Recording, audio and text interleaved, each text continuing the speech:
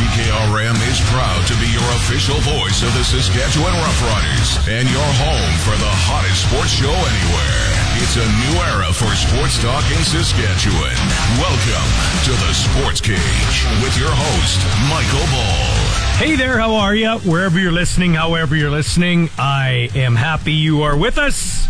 The show is brought to you by Saskatchewan Lotteries, the main fundraiser for over 12,000 sport, culture, and recreation groups. The World Cup of Soccer is captivating a lot of people. I'm trying to get into it. It's kind of like baseball for me. I'm really trying. I do get into playoff baseball, even more so this year than my Padres were around. Usually baseball season ends in May for me.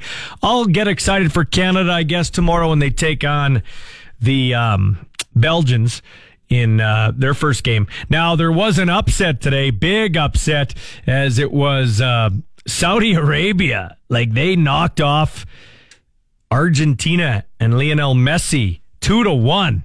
I don't know if you would have put money, what you would have won if you would have put money down on Saudi Arabia, but they've declared it a national holiday tomorrow. That's how big soccer is. They just, you know what? We have to go through all these referendums and votes on it. They just said, nope. National holiday. Like, people are throwing lamps and ripping doors off in their house. They're so pumped. Big, big win. Also in soccer news, Ronaldo is done at Manchester United. He's over playing for Portugal right now in his fifth World Cup. The 37-year-old was on Piers Morgan and ripped the team management and the younger players, so they mutually agree to part ways. So he is a free agent now, so to speak. He's kind of a fringe player this year. Refused to come off the bench as a substitution in one of their games. Was banished, but then brought back, but then did the interview, and now he is mutually terminated, mutually parting ways, effective immediately with Manchester United. All right, that's about as excited as I get for soccer. There were some other games today besides that one I talked about. It was Tunisia and Denmark playing to a 0-0 tie. Mexico and Poland played to a 0-0 tie. No wonder they drink and blow stuff up in soccer. And France over Australia 4-1. Same reason why people drink beer, eat hot dogs, and stare at their phones in Major League Baseball. So I get it. Buffalo's at Montreal in the NHL. The Rangers are at the Kings. Leafs placed defenseman and former Moose Jaw Warrior Morgan Riley on injured reserve, long-term injured reserve with the knee injury. Oilers goalie Jack Campbell signed that 5-year, $25 million deal in the offseason. He's been off to a horrible start. Can't get on the ice now. He's the backup to former Swift Current Broncos Stuart Skinner. He's not even safe on the bench. Oilers lost yesterday to the Devils 5-2. Devils are on a heater. The young kids like Nick Katchmar, my producer, call it a wagon. They're a wagon right now. 13 in a row. Anyway, Campbell sitting on the bench, took a deflection in the face, had to go to the locker room and get sewn up. Not sure if he broke his nose or not, but he did require stitches. And if you're into the other football, you can watch tonight Canadian quarterback Curtis Rourke and his Ohio team trying to clinch a spot in the MAC title game with a win over the Falcons.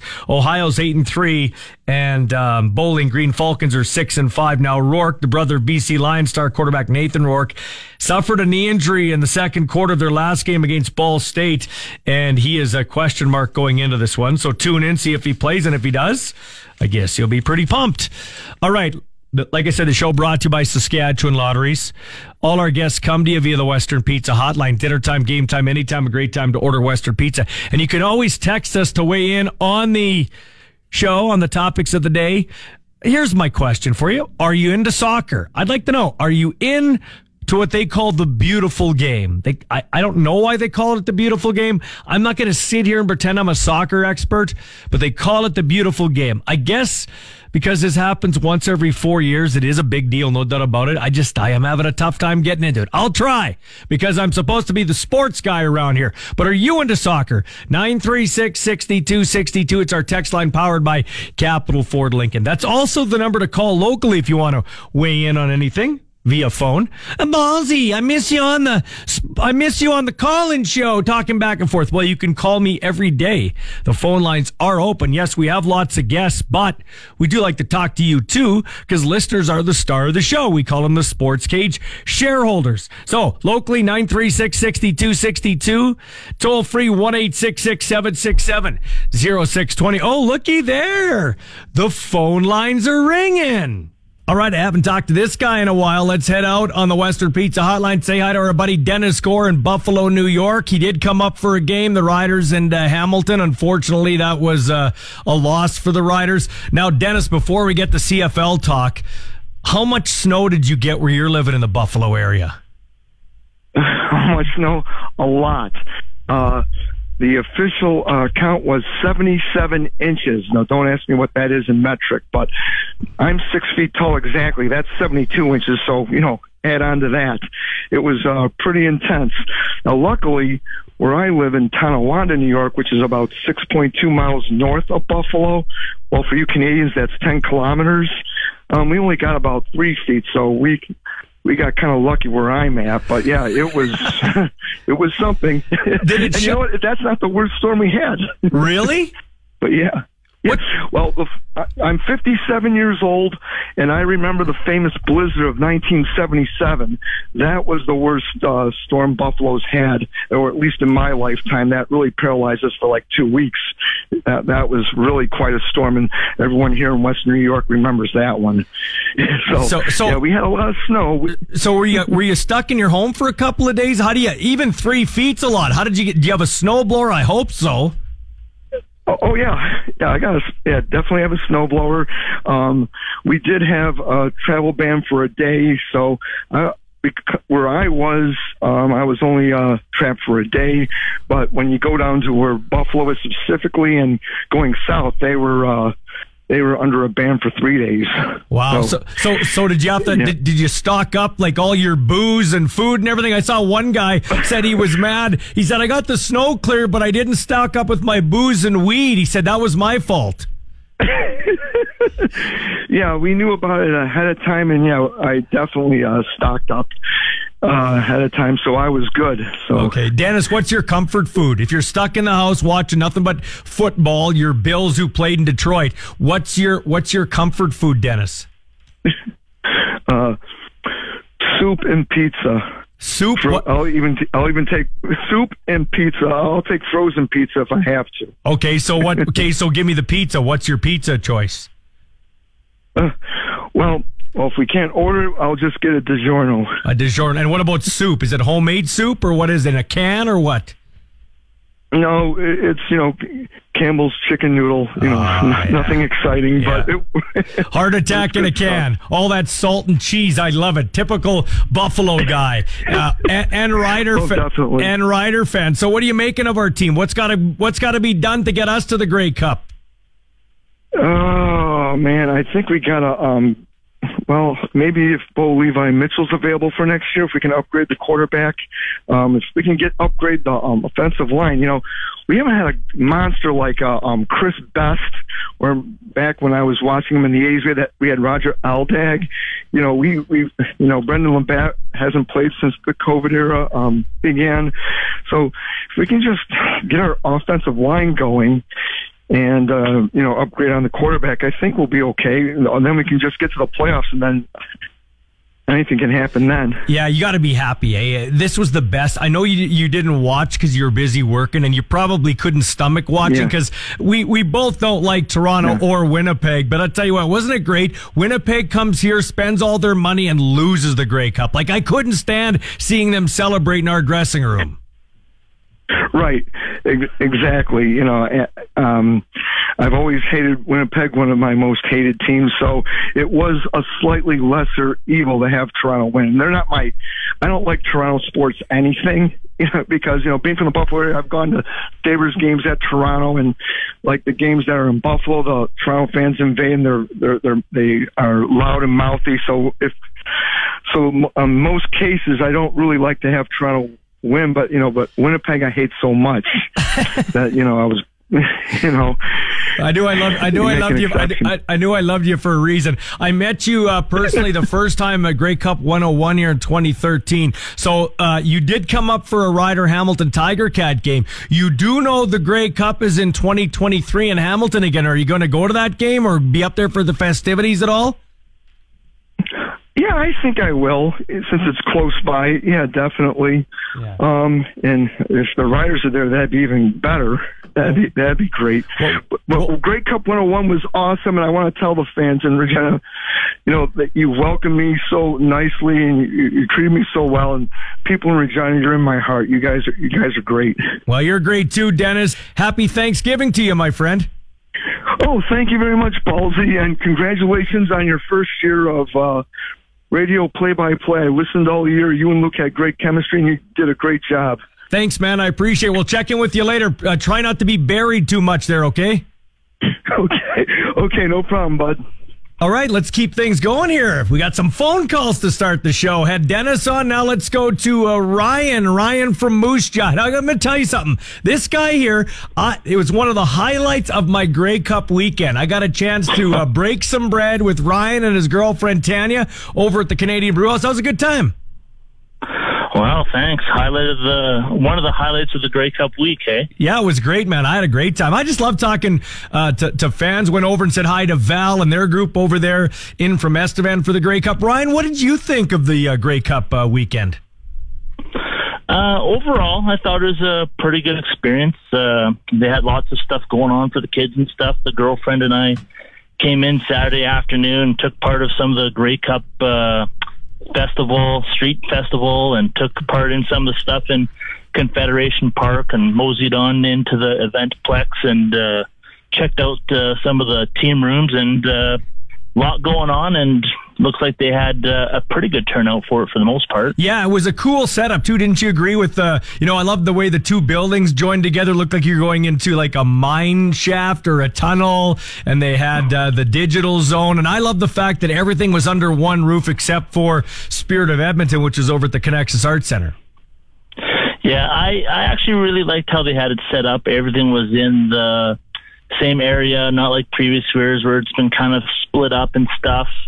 And, I would have liked to have taken more of a look at that gaming experience or the tournament that they had going on there. Yeah, no, that's absolutely what I would have done too, Ryan. Here's the other thing, though. The troubling thing for me, and maybe troubling's too strong of a word, Ryan, but I didn't see a lot of young faces. Maybe I would have seen younger faces over there at that area you talked about, but I didn't see it seems like you see the same people I saw in 2013, kind of the same people I saw this year. The league needs to find a way to get new fans. And in fairness, they tried here with this video game stuff. Yeah, definitely. I know, our kids, we integrated at a pretty young age.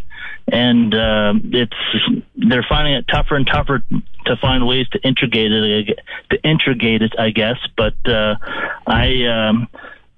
other leagues do so well through their video games and stuff, and the league just has to try and find better ways, like that gaming tournament, to bring some of the younger folks in. I know myself, I enjoy playing that Madden video game, so I would have liked to have seen maybe a little bit more along those lines, to spend a little more time in there. If I didn't have the girlfriend, she probably wouldn't have wanted to stick around the video gaming area too much to watch, but I would have enjoyed that, to watch some of these kids go at it, because I know I like to go at it with some people on there as well. Yeah, a lot of people have talked about video games, and maybe that's the next evolution, but there's got to be a supply and demand thing in order to create a mass video game. I know our buddy Nelson Hakowicz, who's a big-time Ryder fan, he's behind the scenes of that computer stuff, and he kind of did a mock video game once just for fun, but it would be nice to have something like Madden where we could get that next generation of fans. Hey, we're pretty happy with the outcome. You and I talked on Saturday with all the Bomber fans around us. We said, best case scenario,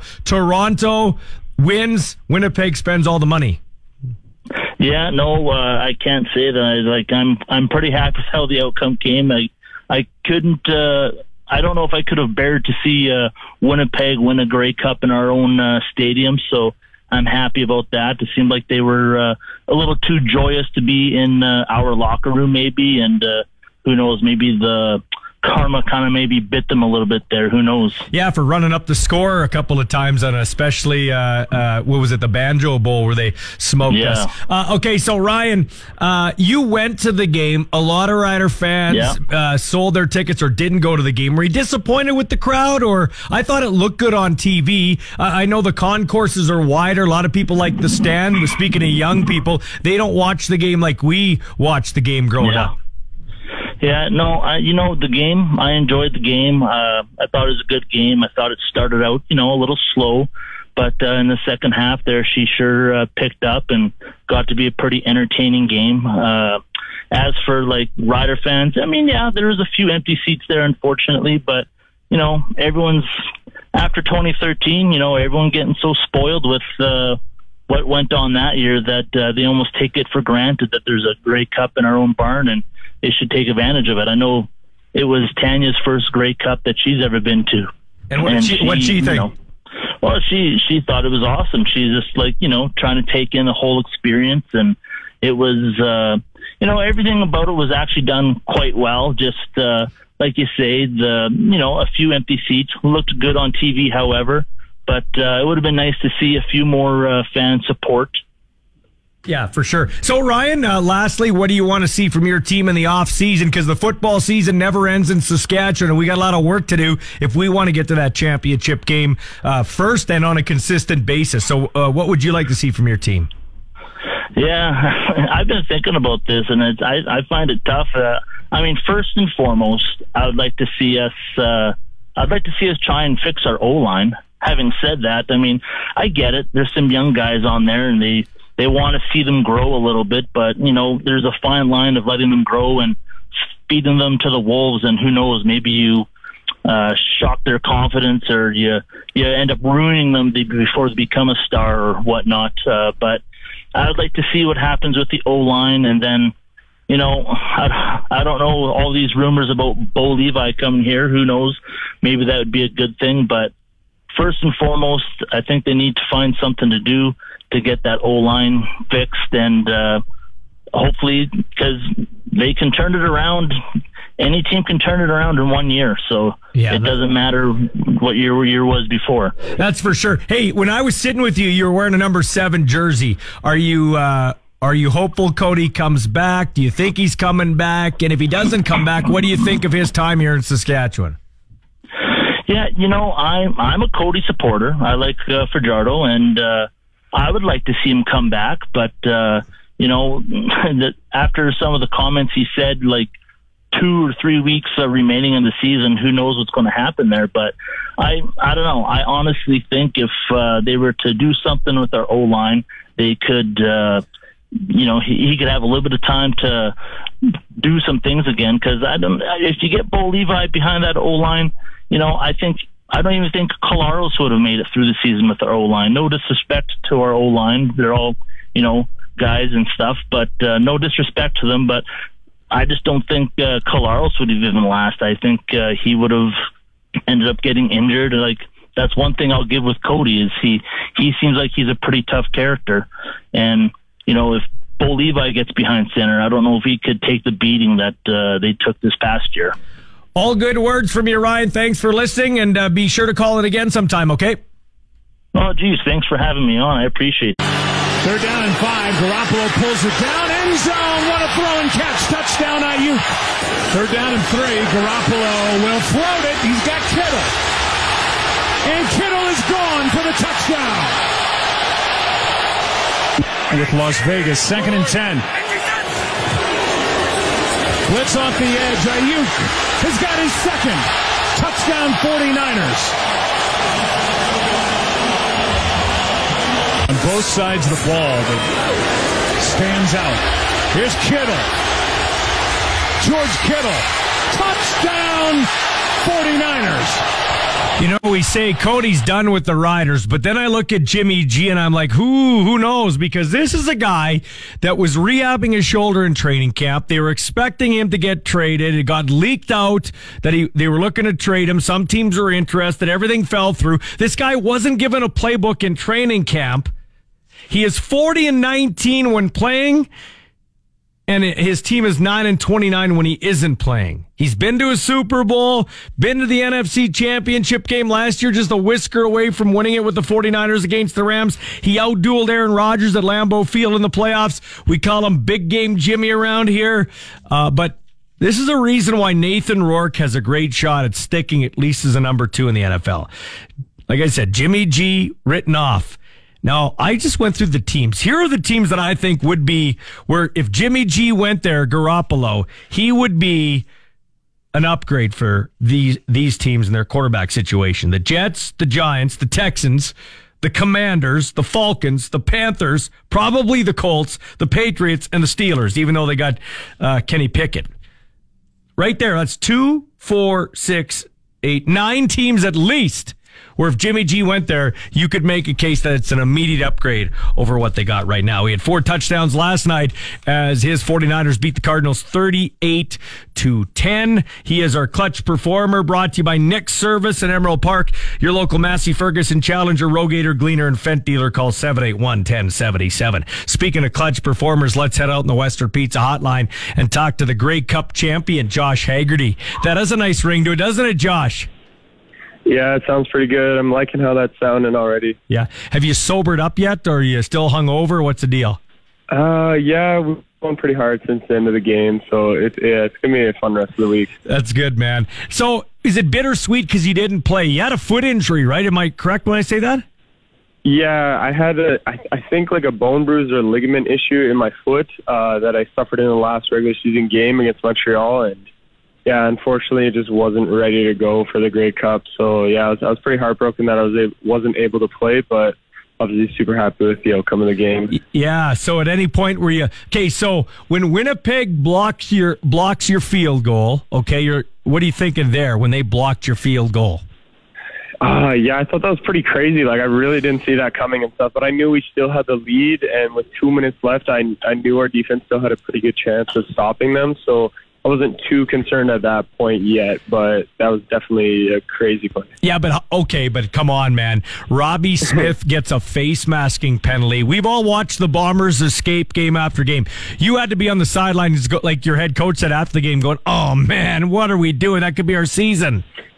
Yeah, I was pretty gutted after that call, honestly. Like, talk about highs and lows during that play. Like, you're elated because we get a sack on 3rd and 15, and it's virtually game over, and then to get a face masking call and give them a first down, and then they eventually convert that into like a 20-yard pass or so right into field goal range. That was, it was definitely a tough way to deal with, but I'm glad he got redemption on the blocked field goal. So who were you standing beside? What were you doing when Leggio lined up for the potential game-winning field goal that you guys blocked? Robbie Smith once again redeeming himself.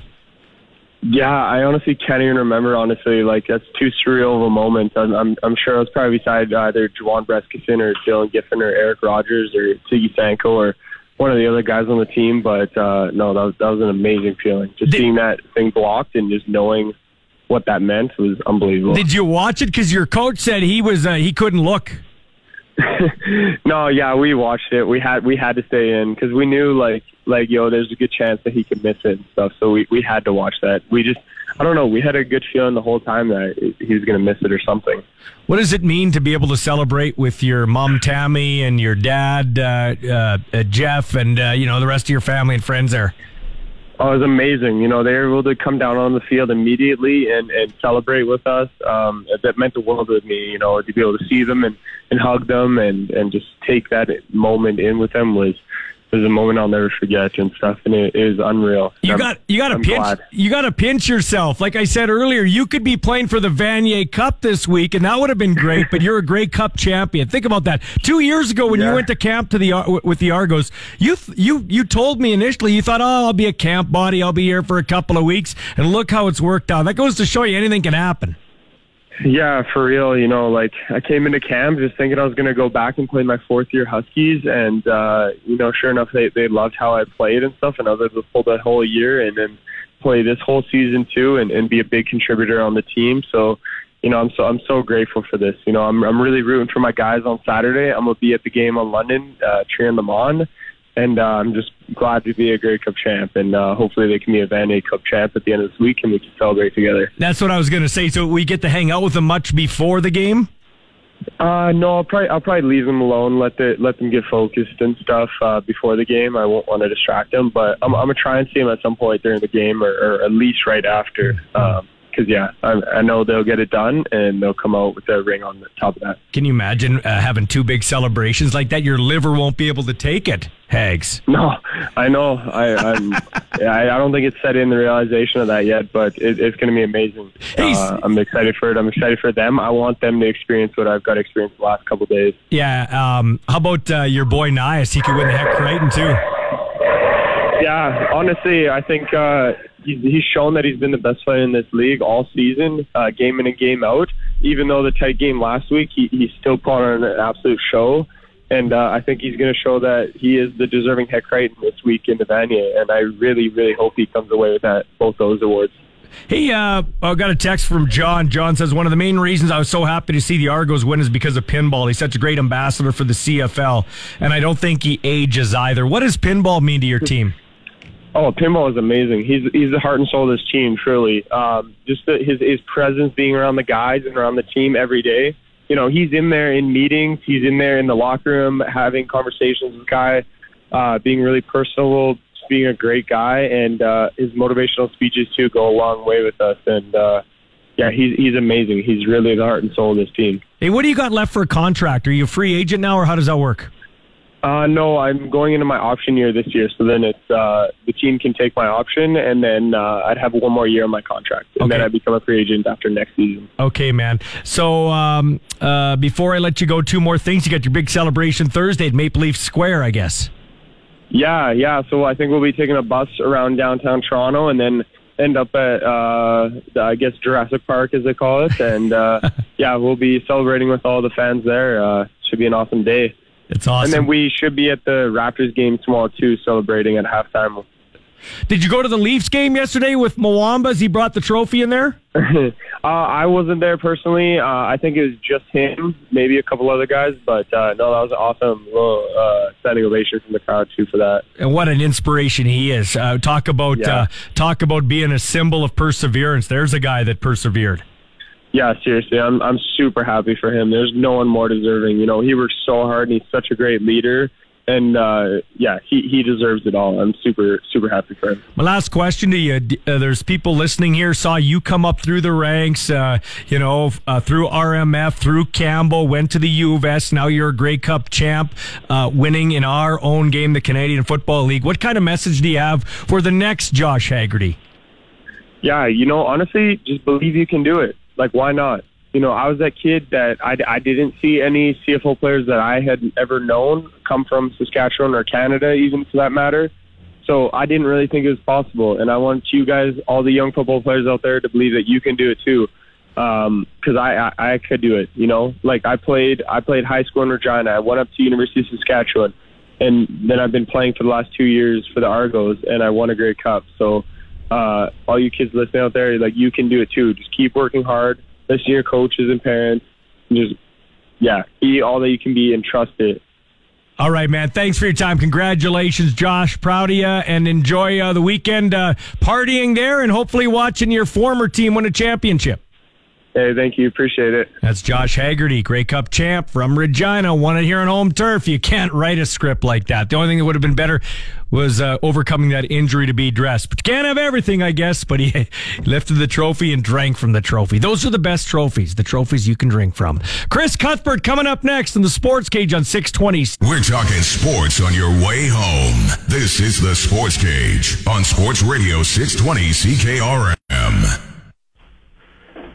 And the show is brought to you on this Tuesday by Saskatchewan Lotteries, the main fundraiser for over 12,000 sport, culture, and recreation groups. Let's get right on the Western Pizza Hotline. Speak with Sportsnet's Chris Cuthbert. Thanks for taking my call, Chris. How are you today? I'm good, Michael. Good to be with you. Yeah, and it's nice to hear your voice after listening to it last night with that Toronto Maple Leafs lost 3-2 in overtime. Hey, how do you like 3-on-3 overtime? Well, I like it a whole lot better than the Maple Leafs, who I think have lost 5 now this year, 3-on-3.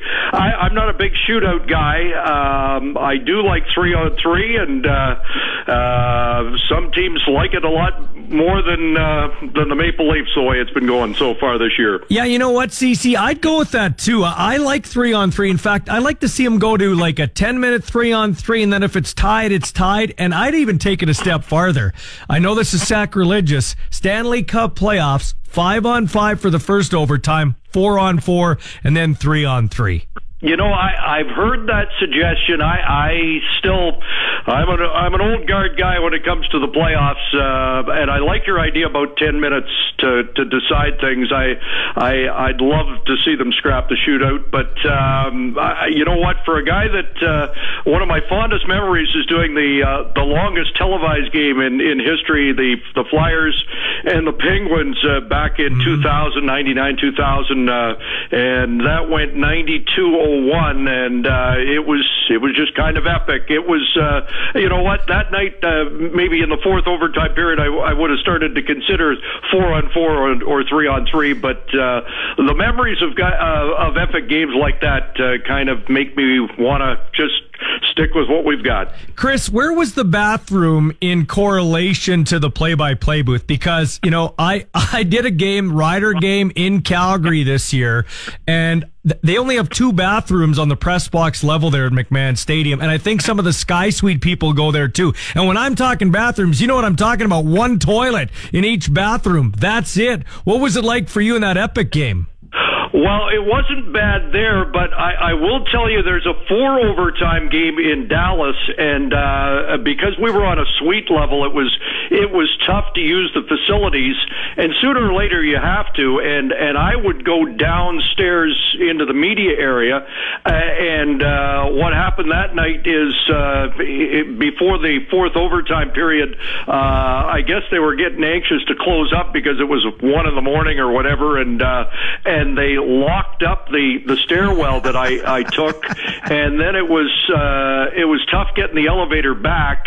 And I remember arriving just as the players were kind of lining up for the face-off, and my statistician, who's now my producer on Hockey Night in Canada, looked at me like, "What the heck were you doing?" And I'm glad you're back, because it would have been me who had to call the 4th overtime period, the stats guy. So, yes, for us play-by-play guys, it's an important little note. Hey, I watched the Devils beat the Oilers yesterday 5-2, then watched the end of your game, but the Devils have won 13 in a row. They got to be the early season surprise, don't they?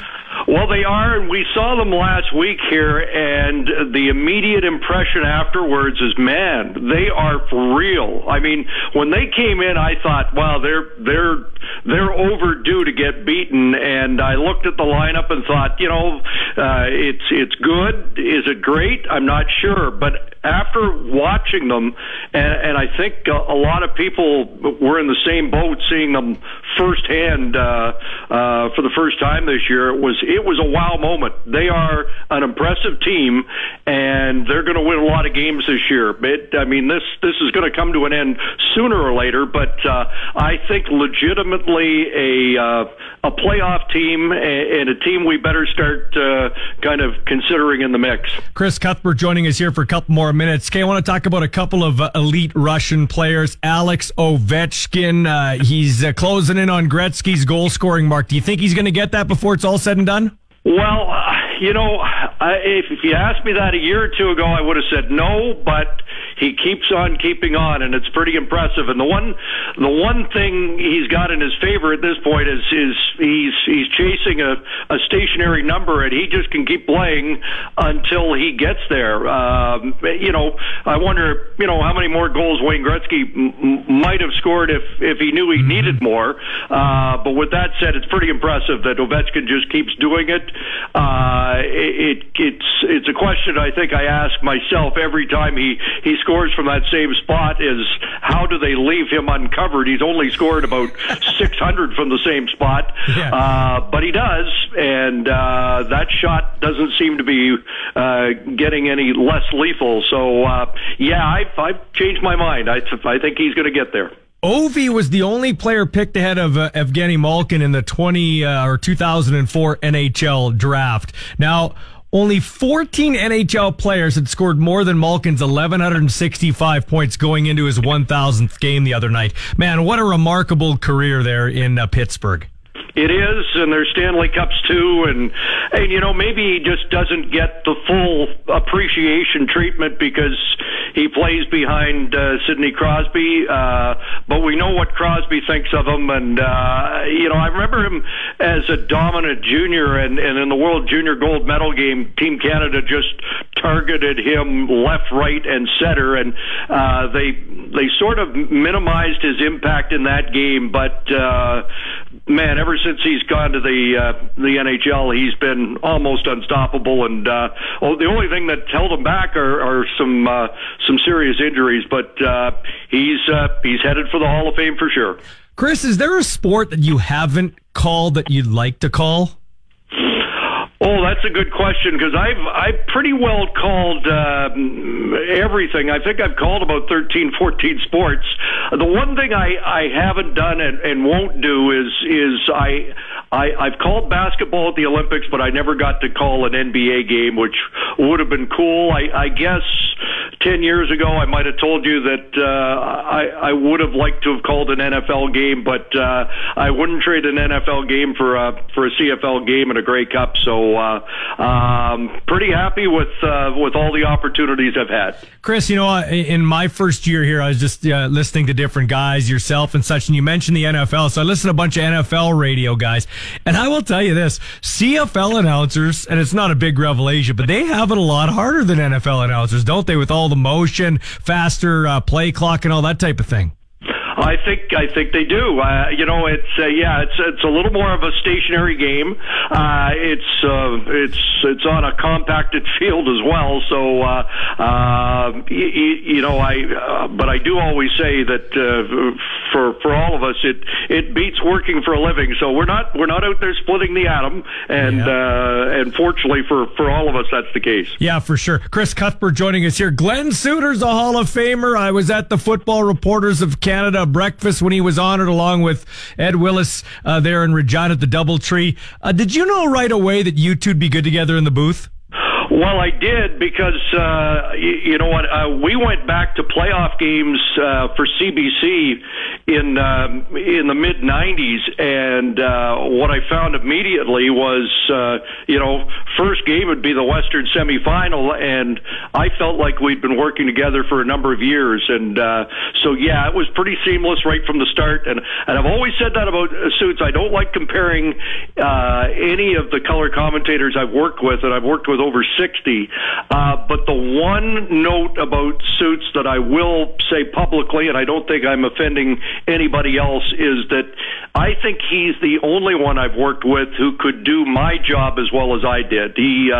I know he can call play-by-play as well, and he's just a very gifted, talented broadcaster, and to be honest with you, way overdue to go into the FRC Hall of Fame, and I wondered why it took so long, and then Rod Smith told us on the weekend that this was his 27th year, so there's some nice career symmetry to him waiting till year 27 to go into the Hall of Fame. That's nice. That's a great point. Thanks for bringing that up. And before I let you go, your thoughts on the Grey Cup. I'll tell you what, the Toronto Argonauts, kind of a middling team. I think their season really turned around in that Halifax game. The Riders went one way, they went the other way. But what I love about the CFL, Chris, you have a team that has a blocked field goal against them. They have more penalties than the Bombers. They give up the longest punt return in the history of the storied game. They have a backup quarterback finish the game, and they still win the darn thing. Yeah, and you know what? I shouldn't even bring this up, and fans are going to be mad at me, but I thought the Robbie Smith face mask penalty was going to be the toughest call against a team since 2009, and I won't go any further. Yeah. But but I mean, it was a good call, but he didn't have to face mask. They had Collaros dead to rights.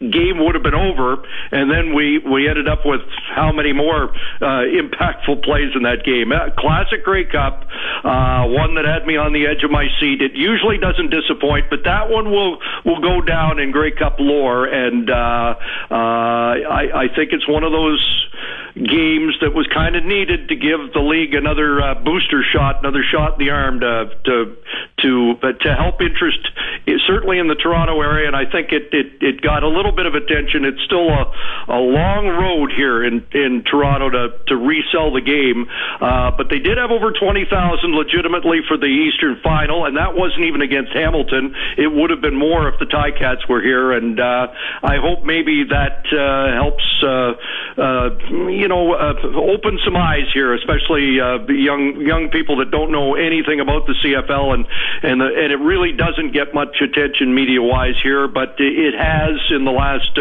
24, 48 hours, which is good, and hopefully that creates a little momentum. Well, Rod Smith does a great job along with Glenn Suter, but I'm not going to lie, I miss Chris Cuthbert in the booth for the big Grey Cup game. Hey, thanks for your help this year, helping me out with the depth charts and everything, and continued success behind the mic for the hockey calls. Thank you, Michael, and congratulations on your maiden voyage with the Riders. And I know there's many great years to come. And the Grey Cup's in pretty good hands with those two guys. And I had a pretty good seat on my couch and enjoyed it. Forever 306. This is Saskatchewan's favorite talk show, The Sports Cage, on 620 CKRM.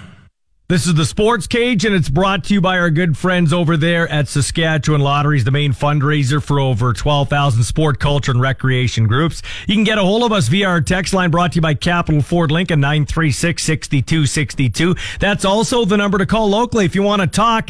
We had Dennis from Buffalo call us on the toll-free line, 1-866-767-0620, and Ryan Douglas from Moose Jaw called us. They started the show talking about, Dennis, about the snow in Buffalo and his thoughts on the Riders, and Ryan was in for the Grey Cup, his thoughts on the festivities, the game, his team going forward. All our guests come to you via the Western Pizza hotline, dinner time, game time, anytime.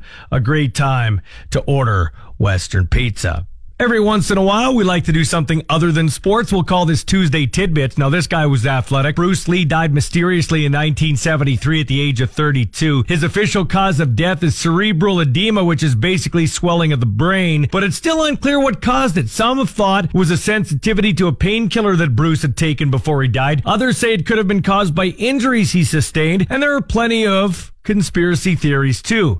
Now, almost 50 years later, some researchers believe the swelling may have been from Bruce drinking too much water. The idea is that he died because of a low concentration of sodium in his blood, which can be caused by too much water or fluid in the body. Now, it's very hard to drink enough water to kill you, but it has happened in rare cases during extreme physical activity. Hey, Aaron Judge's 62nd home run of the year is going up for auction. Here's a fun Sports Cage fact for you. Staring at that ball is actually more fun than watching baseball.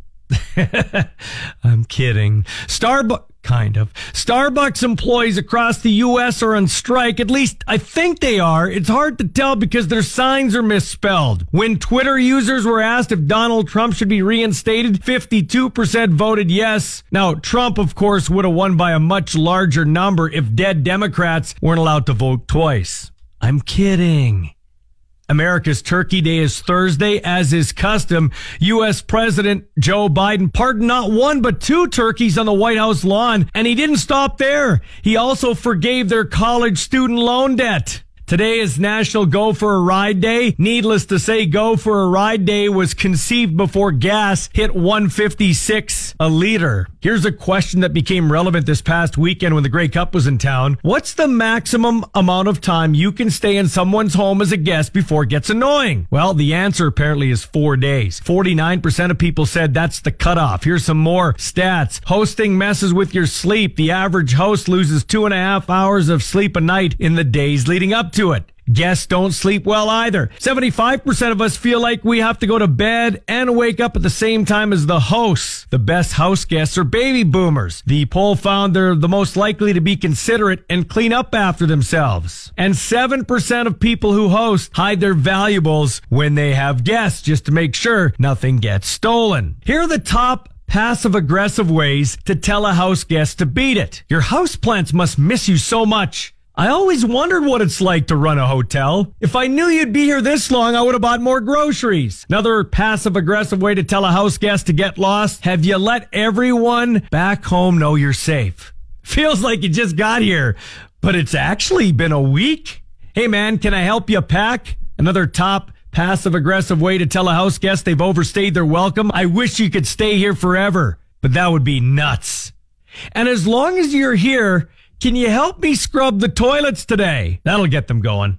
Oh, and we can't end this round of Tuesday Tidbits without some hot dog news. A hot dog vendor was stabbed in a San Diego turf war with another hot dog vendor on the weekend. 21-year-old was arrested while the victim was hospitalized with non-life-threatening injuries. That's amazing. The Padres weren't even playing and were having a hot dog fight. And a hot dogger who goes by the name Zach and Cheese proposed to his girlfriend with the beautiful Yellowstone National Park as a backdrop. The best part, he got the Oscar Mayer Wienermobile to be parked there while he got down on one knee. And of course, the sports cage is everywhere. We picked up the audio. Check this out.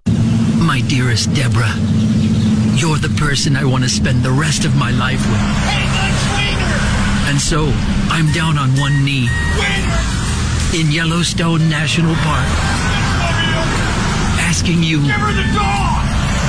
Will you marry me? Wiener! 'Cause if you propose in front of an Oscar Mayer wiener, that is what you're really gonna get. Let the dog in the fun. I love the smell of napalm in the morning. This is where the fun begins. I don't want them to gain another yard. 620 CKRM is proud to be your official voice of the Saskatchewan Roughriders and your home for the hottest sports show anywhere. It's a new era for sports talk in Saskatchewan. Welcome to the Sports Cage with your host, Michael Ball.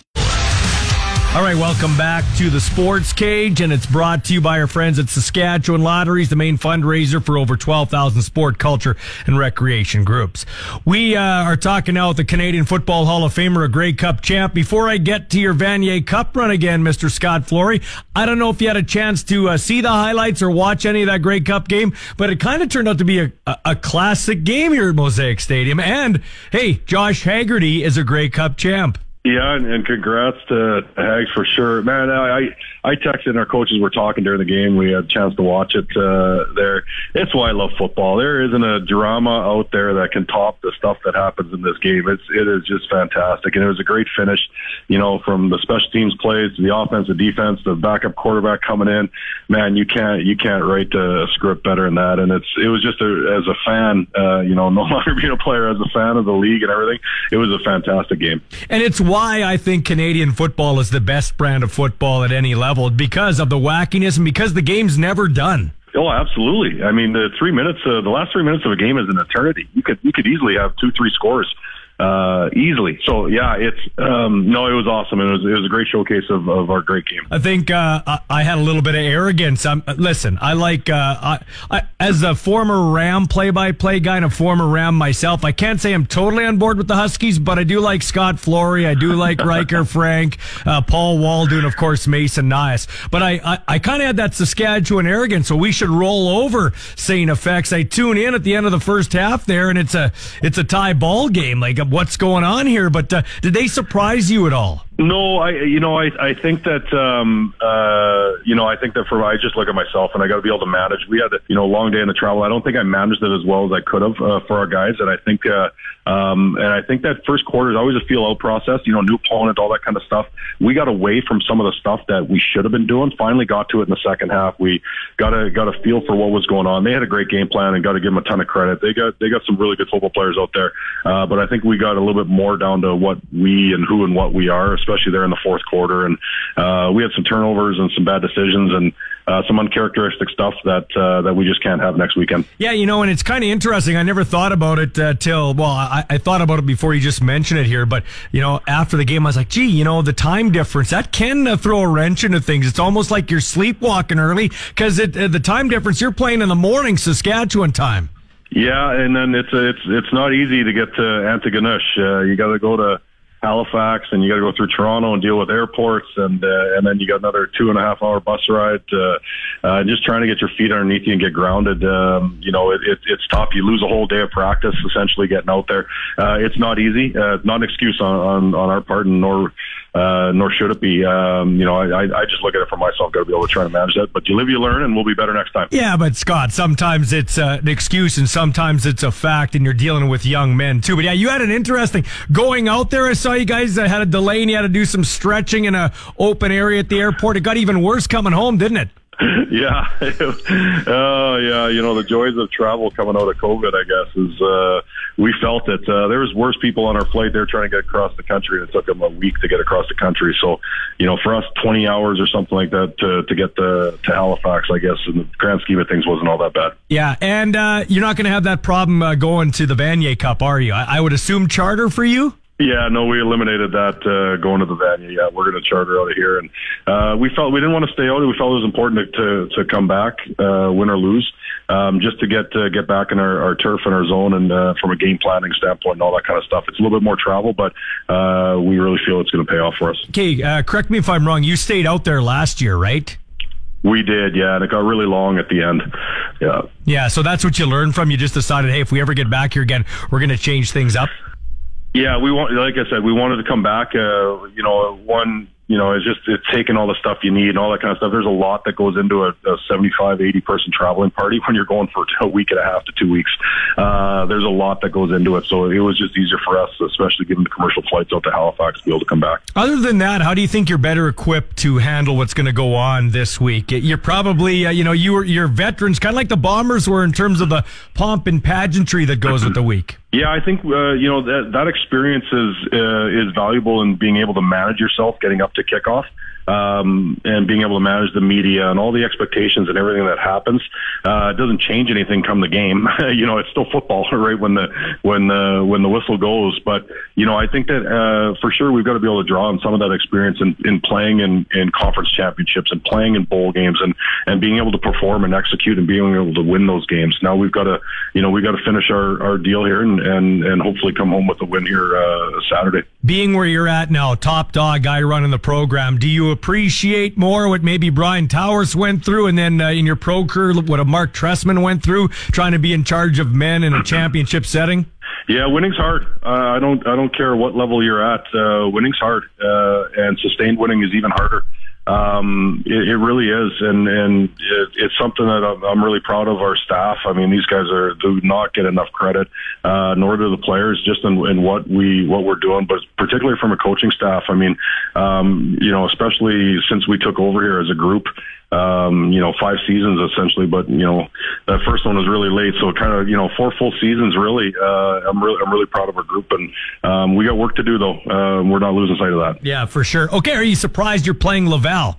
I don't know. Both those teams, I knew it was going to be a heavyweight slugfest. So I'm not really surprised we're playing Laval. That's a premier program. They're so disciplined. They're well coached. They're big. They're physical. They're everything that a Final Two opponent should be. And it's going to be a slugfest. I don't imagine you have to have too many pregame speeches whipped up, Scott, when you guys lost the Vanier Cup last year, right? Yeah, no, I mean, that's, we don't, we're a different football team than last year. We're not going to reflect on it. We're going to draw from the experience of it. But for us, this is a new team. It's a new environment. It's a new beast.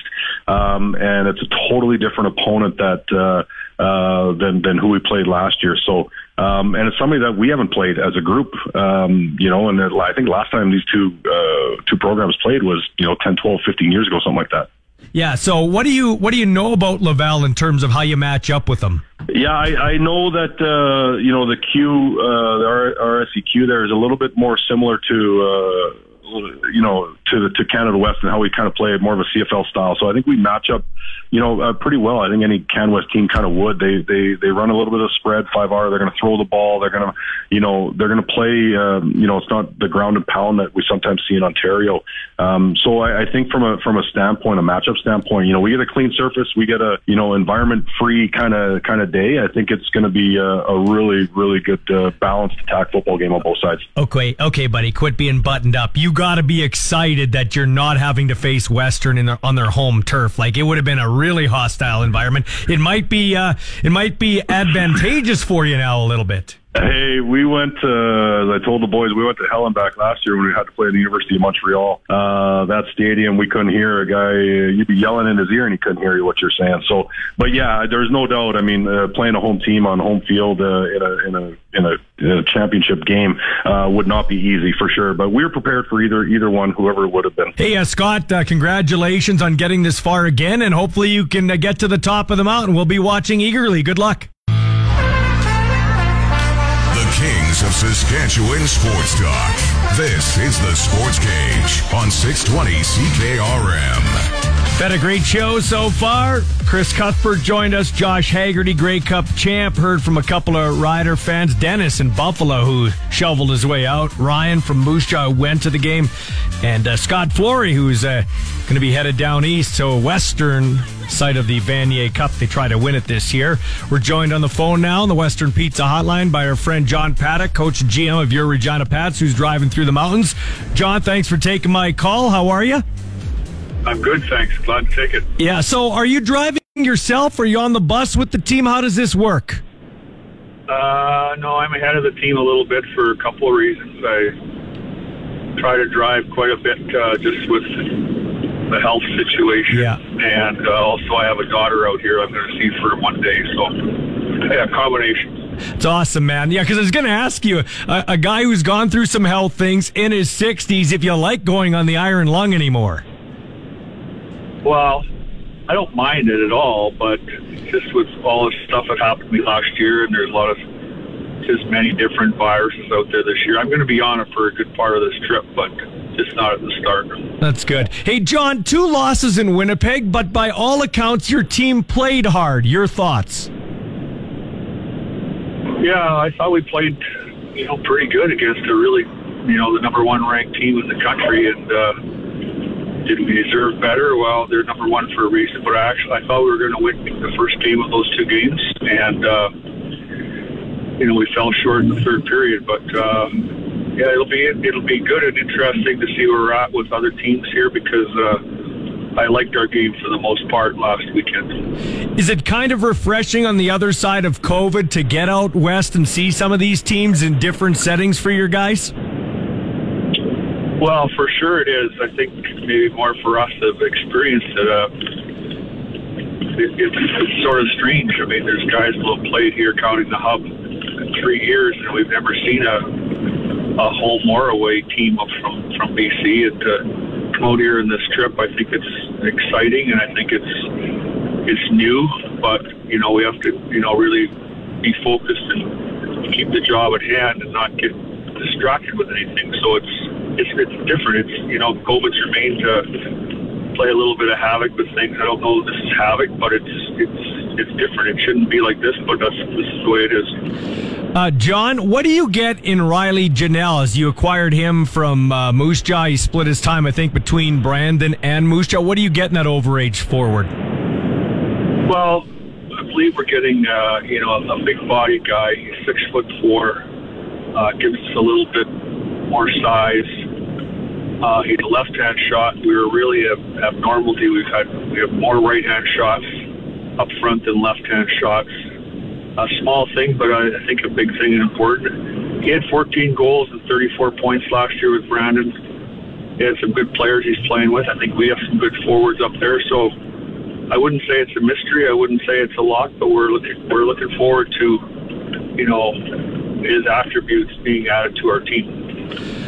John, we got a text from Glenn. He says, I'm a diehard Pats fan here. What have you liked about the group so far this season, and what would you like to see your team do a better job of? That's from Glenn. Well, I like how we've played for the most part. I think our record isn't quite as good as we've played, but also, we're still pretty young.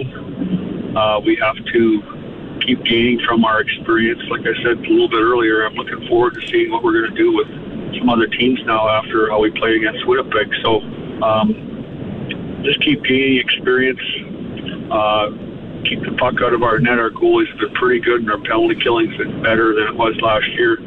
Those two things can lead to some good results for us.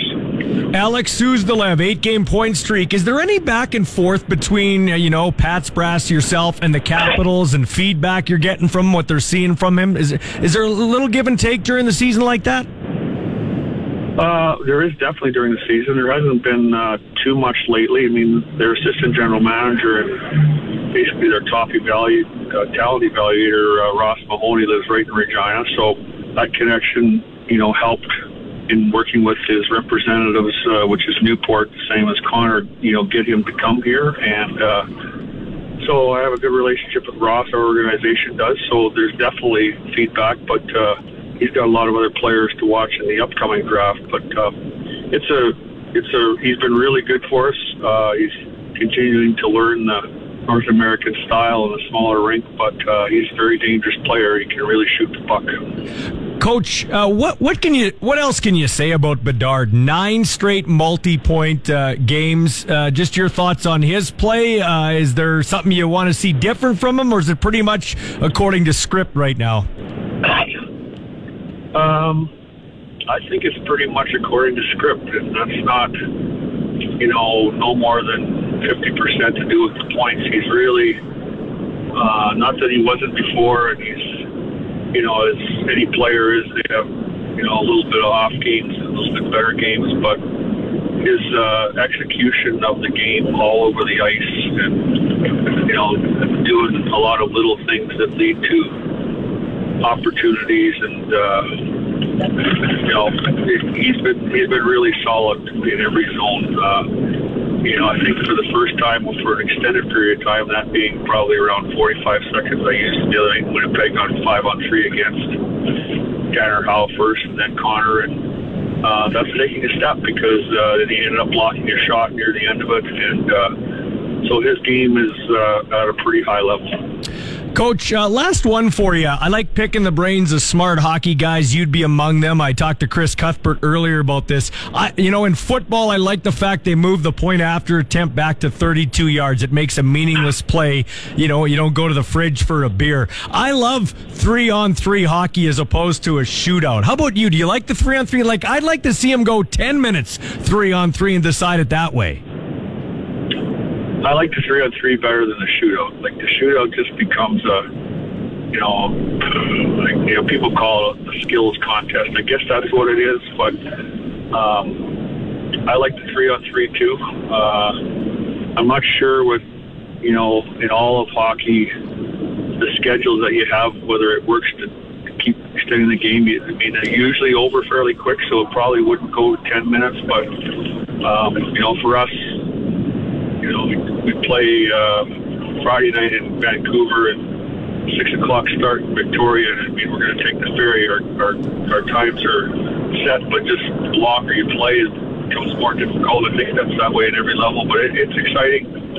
I think it's good. I certainly don't want to ever see it come into playoff games, but I agree with you. It's a pretty exciting time. Okay, lastly, Coach, I've been on a couple of these trips back in the day with the Pats, actually, as an announcer. What's a realistic goal for you in terms of points, wins, or do you even look at that? Are you looking more at performance? I know you guys have had a couple of losses of tough games on the road here as of late. What are you looking for out here in terms of success rate? Well, I'd say it's a combination. We need to come out of here with at a 500 record on these 6 games. I think that's very doable. And, maybe something else with it. Depends on different injuries you can hit and so forth. But my first year here, I don't think we were really expected. When we took off on this trip, we won 4 out of 5. And, We have the personnel to do it. We need to be a little bit more consistent and not shoot ourselves in the foot. And that's not to say other teams aren't doing something to deserve it, but we definitely want to be 500 or a little bit better. Well, John, thanks for your time. Safe travels, my friend, and good luck out here getting to see some new environments for some of these kids. So thanks for your time. Safe travels. Great. Thank you very much.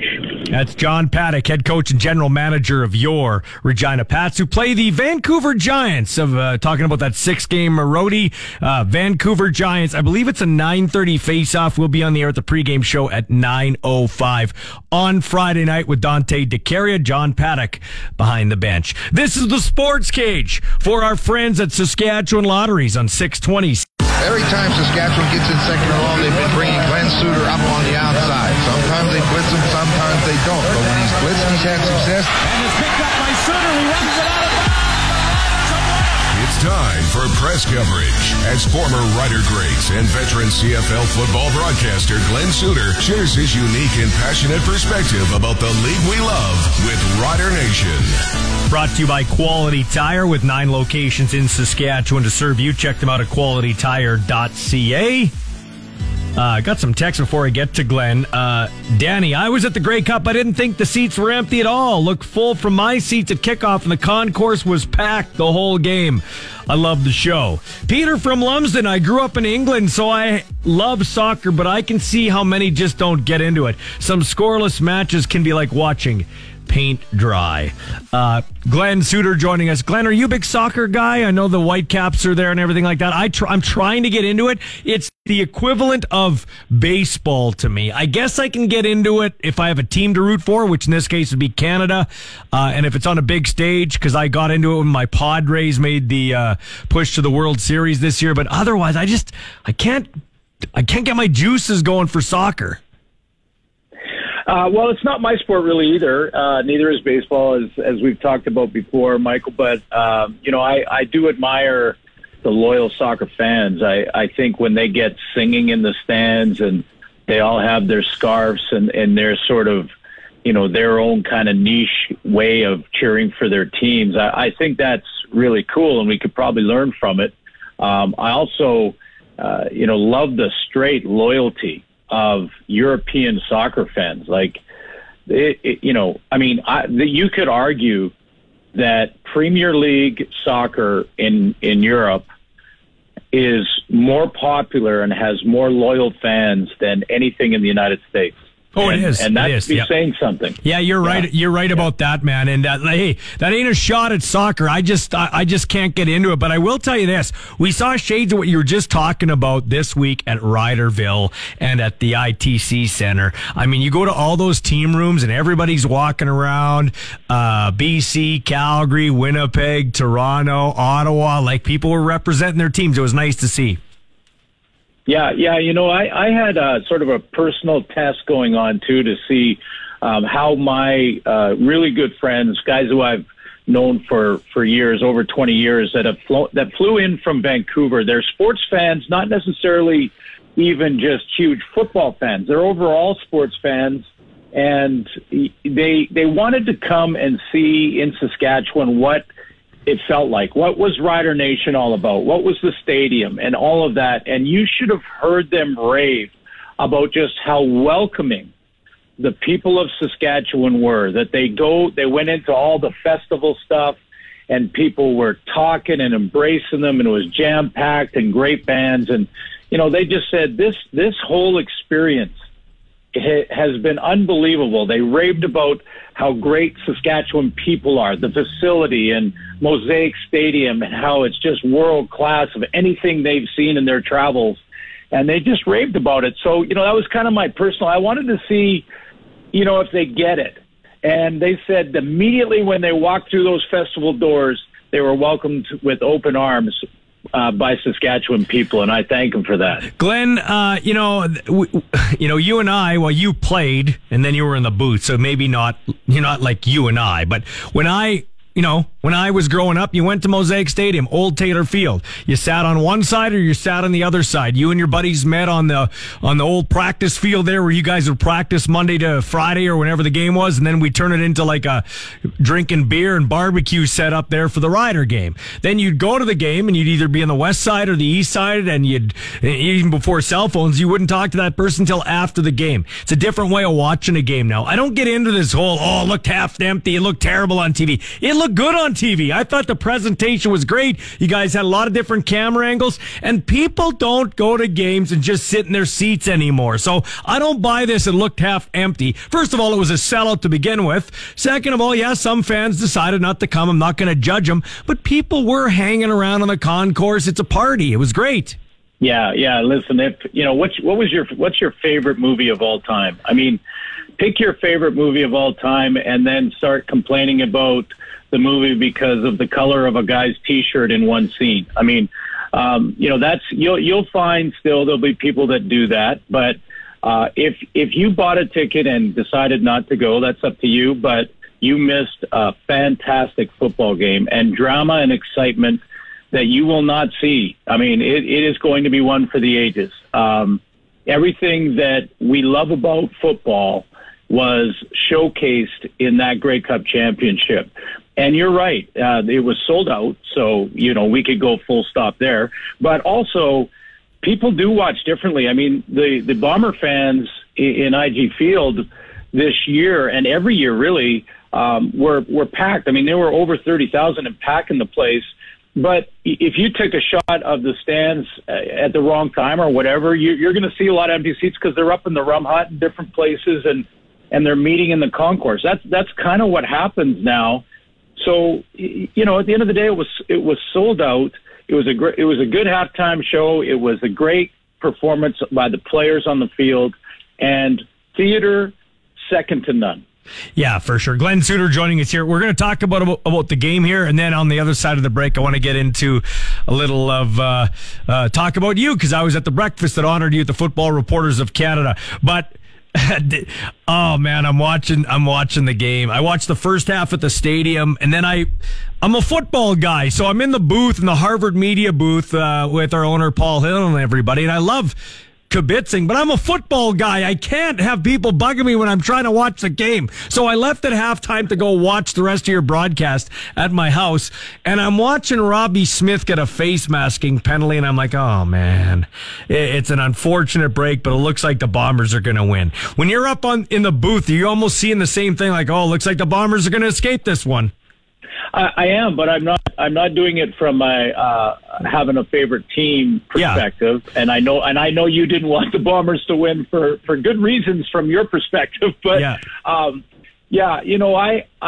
do. I've always thought that football and a 3-hour game is sort of a microcosm of life in a lot of ways. There's tremendous challenges. There's, the thrill of victory and the euphoria when a big play is made by the entire group. And then there's also adversity that you have to fight back from, and you have to do it with the help of others around you.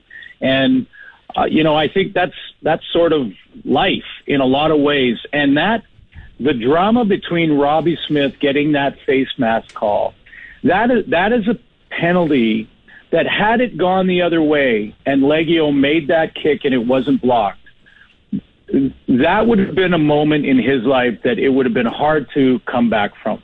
I mean, those are devastating moments because you feel like you've let your entire team down, your teammates and everybody else. But he was encouraged and picked up by all his team. I heard after the game that Garrett Davis, right after the face mask call, went right over to his teammate, picked him up and said, listen, let that go. We need you. We need you for the next play. Let it go, and let's go. And let's go make one. And then seconds later, he makes the play of the game, and the Argos win a championship, and he is the hero with the block, the same guy that had that devastating penalty. That is drama you just cannot create or write a script for. Dave sends a text in on our Capital Ford Lincoln text line at 936-6262. Hey, Glenn, no disrespect to Enoch Mwamba, but I think Robbie Smith should have won the most valuable Canadian. I'd love to hear your thoughts. We're taking nothing away from Mwamba, but I was actually, hey, great for Enoch, great guy. All the guys love him. We had Josh Haggerty on earlier on the show, talking about what a hard worker he is and a great human being. But I was kind of shocked Robbie Smith didn't get something for his efforts, because not only did he block the field goal, but he was a force on defense too. Yeah, and he had a big block on a kick return too that I tried to point out with the telestrator in the game. It was a kick return that gave him great field position and points. So that's a tough one. And here's a couple of reasons. If a guy is the MVP of the game who is also Canadian, if he's the best player in the game, and that's what the MVP is voted on, then he's also the best Canadian. And so there's that sort of mindset. I said the exact same thing, actually. What was the caller's name?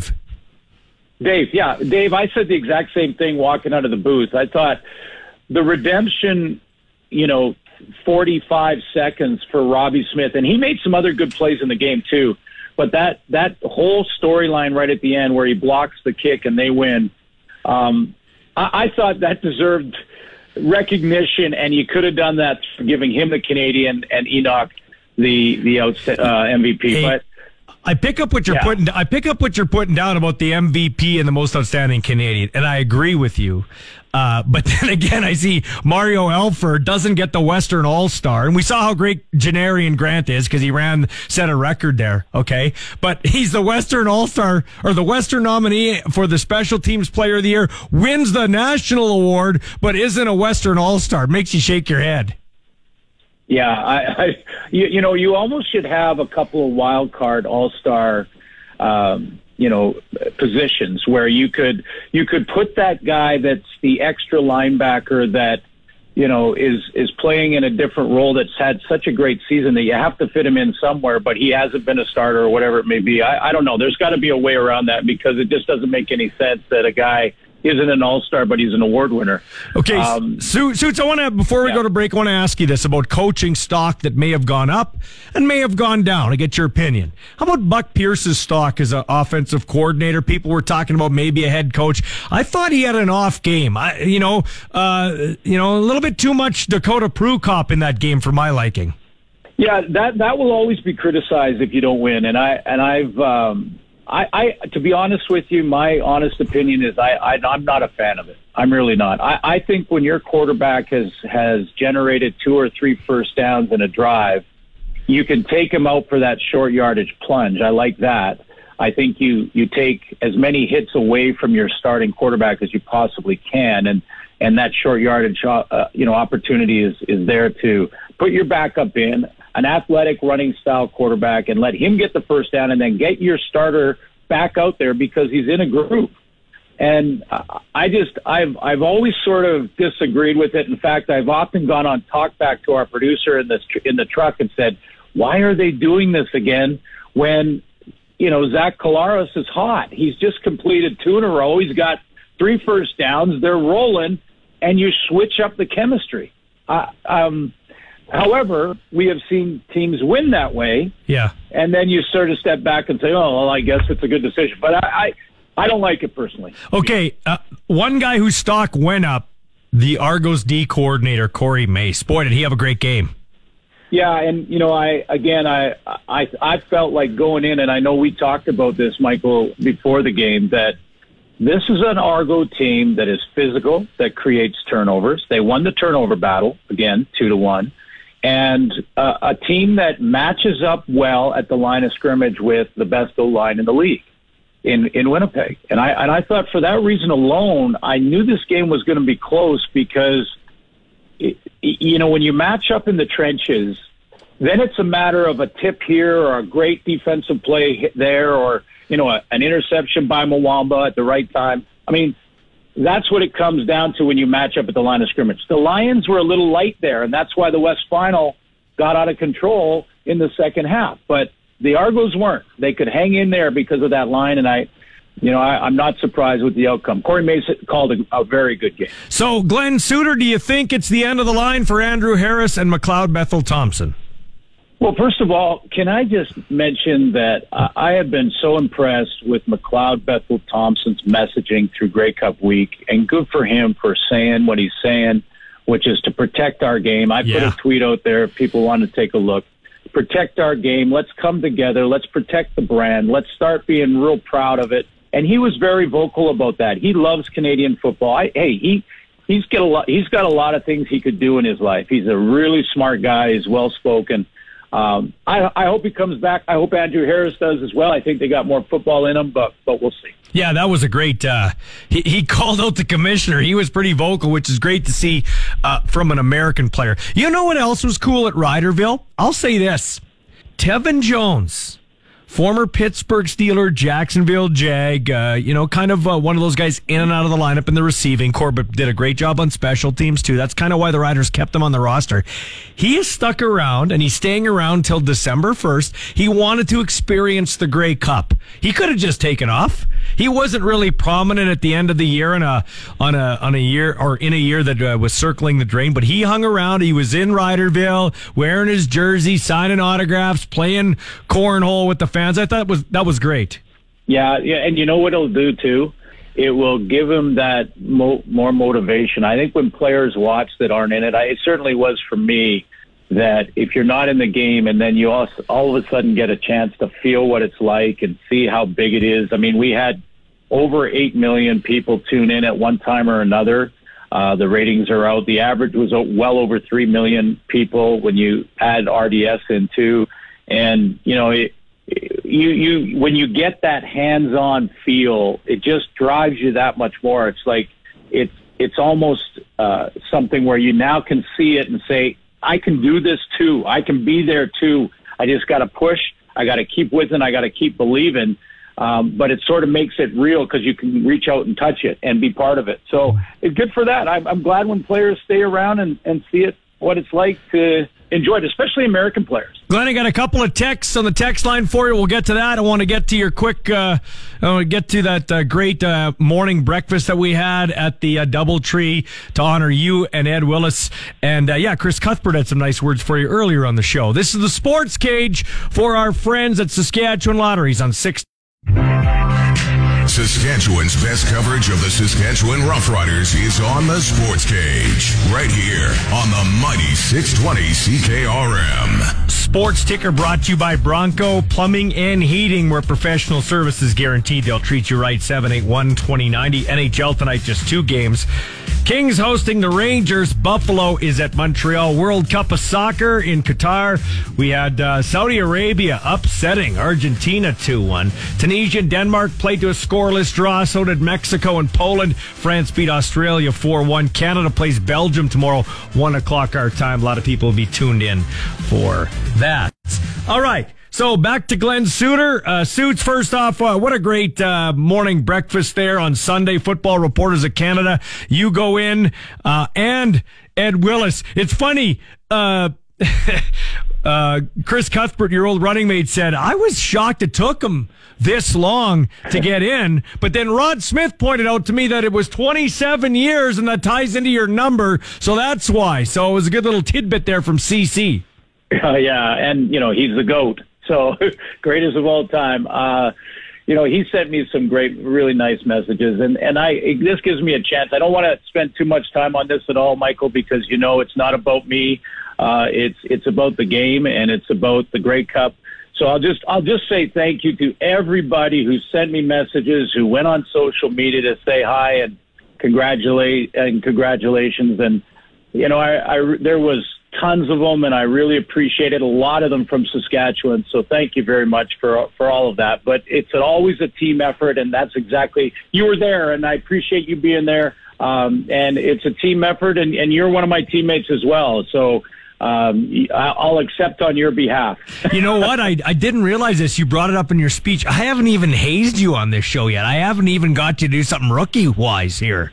Yeah, well, I know. That's what, well, you know, if you get me going, I'll have my guitar out. It'll be an all-nighter. Yeah, well, next time you're in town during the year, you're going to come to my backyard, and we'll break some bread and play some tunes. Speaking of that, you had a little get-together afterwards at Memories, and your son played, your daughter was there, your wife was there. That's what it's all about. It's not wins and losses. It's not Gemini Awards, because none of that stuff matters at the end of your days. It's your family.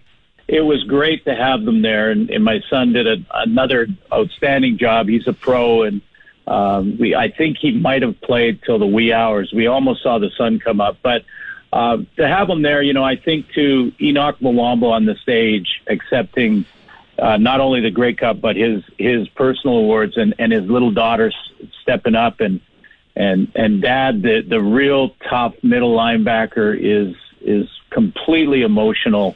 Tears running down his face because, you know, he knows and was showing all of us how the families go through the ride up and down, just like the players. And it's the families that you lean on in the bad times, big time, and that you celebrate with, and the first ones you want to hug when it goes well. So that image of his little daughter up there and Mwamba in tears, I think I'll never forget that image. Yeah, it's awesome. Okay, so Suits, I asked Chris Cuthbert this earlier in the show. Did you know right away that you would be, you'd hit it off with Glenn and you'd have chemistry? He said yes. He goes, I don't critique my color commentators. I've worked with 60 of them over all the sports. But I will say this about Glenn. He is the one color commentator I've worked with that could do my job. So that's pretty high praise. Did you know right away you'd hit it off with him?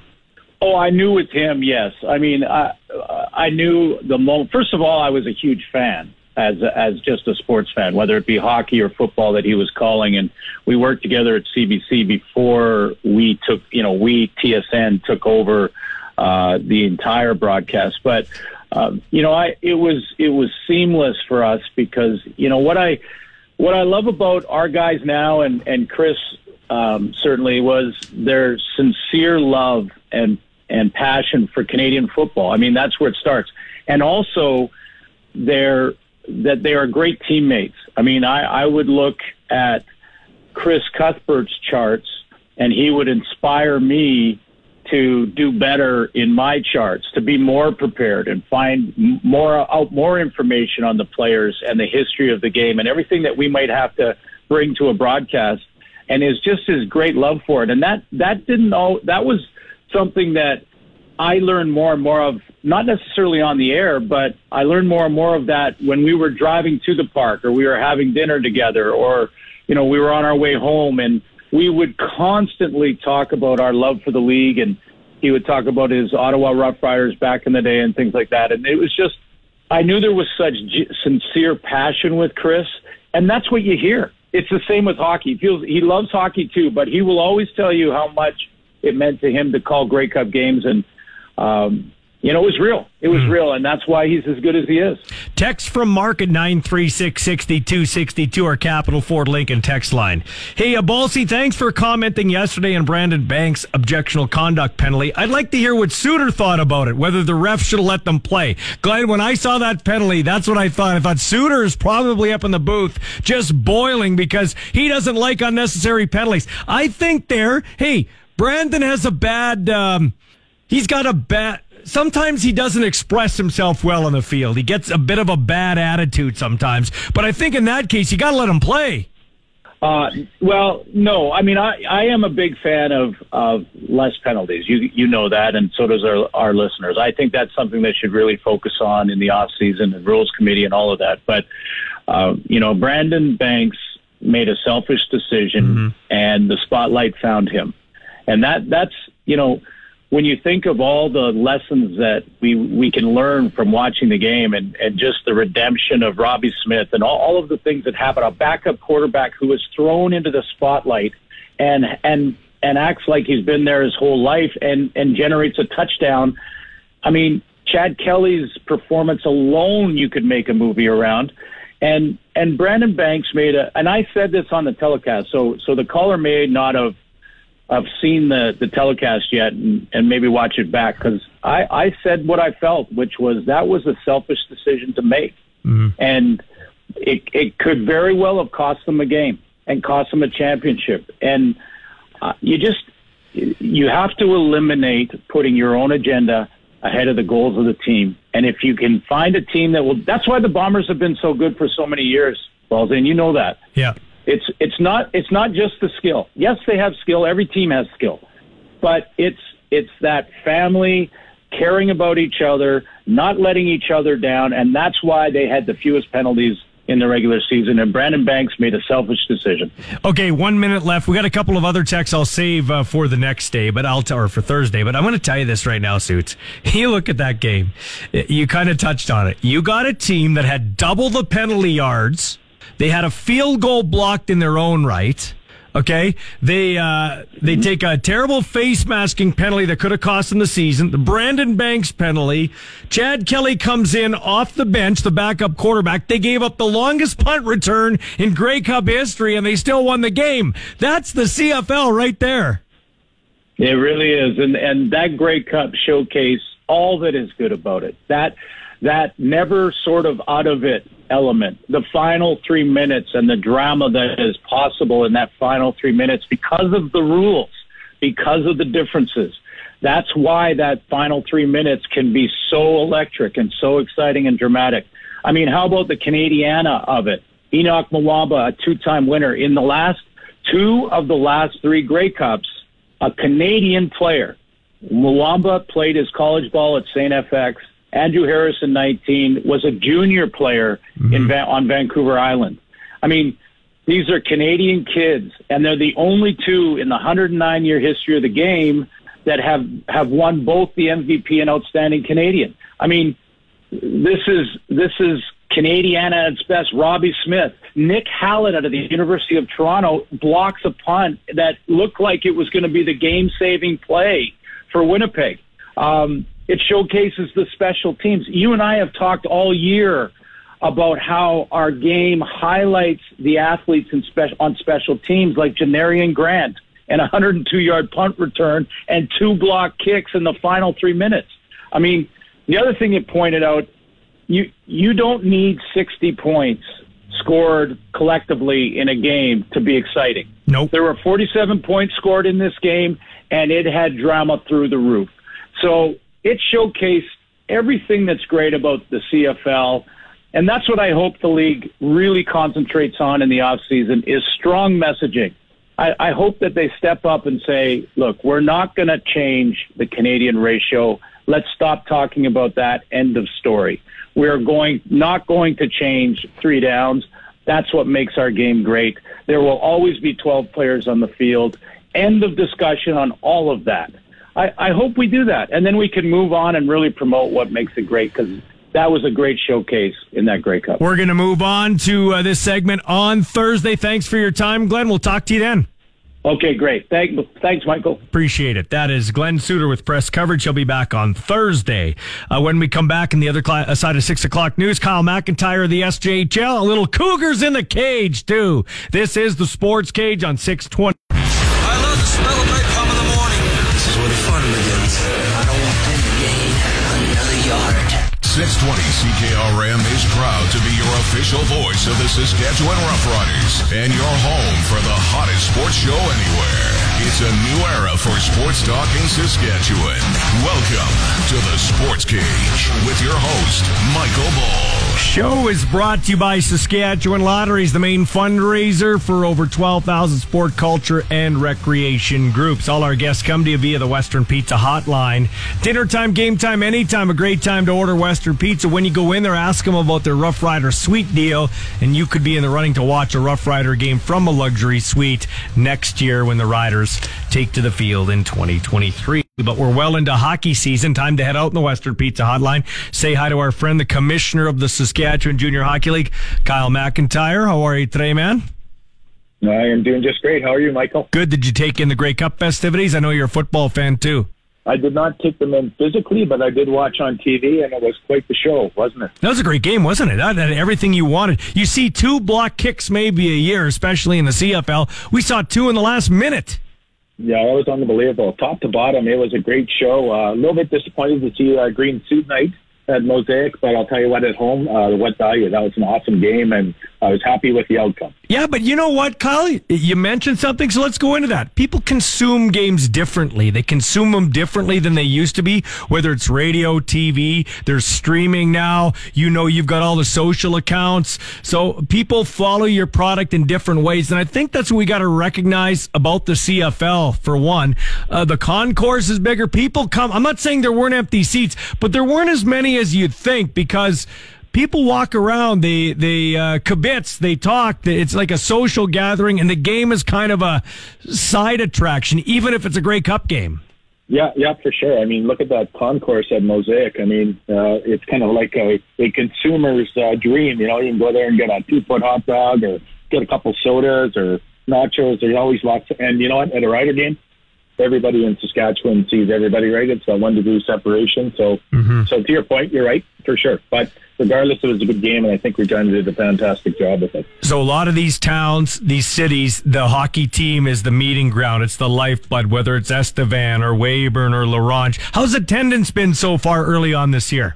Well, we're through 137 games, Michael, and we've had about 84,674 people attend games. And so that's about 618 per game. And, of course, the big market teams, some of our top 5, so Battleford, Flin Flon, La Ronge, Humboldt, and Estevan, they draw against one another extremely well.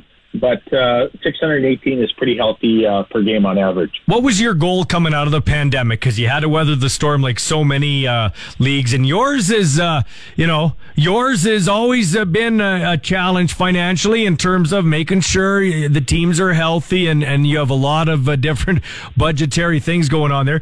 What was your goal coming out of the pandemic in terms of showing fans a good time, that type of thing? Yeah, and you know what? Again, the in-game experience is quite important, right? And I would say in the Saskatchewan Junior Hockey League, we have a bit of a shifting demographic in terms of our fan base. A lot more families when you're out in games now, and seeing a lot of younger fans, a lot of people with children at the games, which is excellent, right? And that's certainly who we want to market to. We want to market to not only our longtime loyal fans, but also families, and make sure it's a good family in-game experience. So coming out of COVID, we wanted to see buildings that were full. We wanted to see buildings that were energetic, and we're certainly seeing that. And right now we've probably got about 6 teams that are kind of separating themselves from the bottom 6, but from 9 to 12, it's still a dogfight. Try to get that last playoff spot. Hey, my buddy Barry from the Monday Nooner podcast said the boys say hi to you. I know you've been on that podcast. It's picking up steam, the senior hockey podcast. And they say this guy played hockey in a tough era. So let me ask you, Kyle McIntyre, how do you feel about the way the game's going? You know, we talked about this last time you were on, with the cages now, everything like that. I for one, listen, I love watching the Oilers, Dave Semenko and Tim Hunter fighting, but I think the way the game's going, the way sports is going, everything we're hearing, I wouldn't be opposed to fighting being taken out of the game if the referees call the rules the way they should.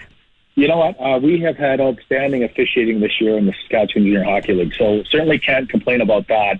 And I would say probably of all the junior leagues in the CJHL, the SJHL is a 200-foot game. Last weekend I was up in La Ronge. We'll take a break and be back with more of the Sports Cage in a moment on 620. Nobody covers your team like our team. This is the Sports Cage on the mighty 620 CKRM. All right, let's get back to our guest. Hey, by the way, Sabres lead the Habs 2-0. Kyle McIntyre, the commissioner. Not sure what happened there, Commish, but you were talking about this being a 200-foot league. Continue. Yeah, for sure. And so, you know, the game I went to last weekend in La Ronge and Weyburn were playing, and it was a fast, high-scoring, high-skilled, hard-hitting game. It was great to watch. Yeah. So your league sports the number one team, obviously, in the SJHL, but in the Canadian Junior Hockey League, too. North Battleford, the 3 top scorers, and the goalie. Tell us about this powerhouse. Oh, my goodness. You know what? The whole the line of Dole, Southgate, and Bell, like, they have been lighting her up as a team and as a line, and all 3 of them are in the scoring race. So Holden Dole has 37 points. Kian Bell has 36 points, and Jay Southgate has 36 points. So, I mean, they're ripping it up, and Bell has got 19 goals in 20 games, and And you know what? That's a line to be reckoned with. But the thing that makes Battleford strong is they got 4 lines that just do not stop. They come at you all the time. And when you get by their line, you know, then they have a pretty good goalie in Josh Code, who is sporting about a 1.88 goals against average. So he's been lights out too. Yeah, talking about lights out, looking at your top 5 as the rankings just came out. LaRange at number 2, they're 16, 7, and 1, and they're getting scoring up and down the lineup too, and good goaltending too. Yeah, you know what? They got 2 really good goalies. They got Smith and Topher, and both those kids are, you know, they played on both nights, Friday and Saturday.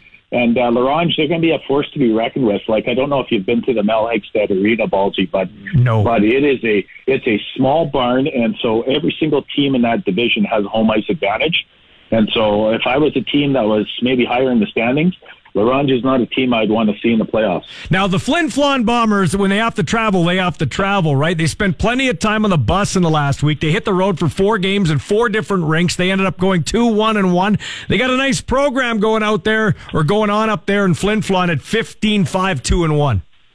Yeah, Regan, you know, Mike Regan has been in the league. He's probably one of the longest serving coaches that we have, and he's a resident of Flin Flon, so he knows what type of hockey the Bomber fans like, and they got a real strong team. Jaden Mercier is a pretty good player, and Cole Dupereau is a good player, and then they got this Harmon Laser Hume that they picked up from Nipwin in goal, and he's pretty solid and probably one of the best defensemen in the SJHL, and Lucas Fry. So they got a good team. I'm actually going up there this weekend, and I'm going to watch a home and away set between Melfort and Flin Flon, and that is going to be an absolute dandy. Yeah, and Melfort started slow, but they're turning things around right at 11-8-4. Yeah, you know what? Trevor Blevins is a pretty good coach, and you know what? They got a veteran squad, and they know how to play, and they can lock it down probably better than any team I've seen. And you know, the Estevan Bruins, I was a little shocked. They started kind of pedestrian-like, but they're climbing back now. I think they were just outside of your top 5, and now they're the 5th-ranked team in the league. Yeah, and they're a team that's probably played half their games already, which is absolutely crazy when you think about it. But again, they got a good team. They got some good veteran players. They lost Cody Davis. He came down with an ankle injury, and he's one heck of a player. And they got a guy named Jag Fangura that's a pretty good right winger for an 18-year-old. He's a good goalie. And then Hardlika is their goalie, and Hardlika has got the most minutes in the SJHL, and that guy eats a lot of pucks. Like, he's unbelievable. He's like a throwback, like a Jerry Cheevers, if you remember that. It's Boston. Or Gump Worsley, flopping all over the place and making all kinds of saves. He's quite an athlete. A Boston Bruin reference there for the Estevan Bruins. You know what I like about you, and I think every commissioner should be like this? You need to be a fan of your league. You need to care about your league. You just can't be in the chair. You got to be about the league, and that's what you seem like. You seem like you love hockey.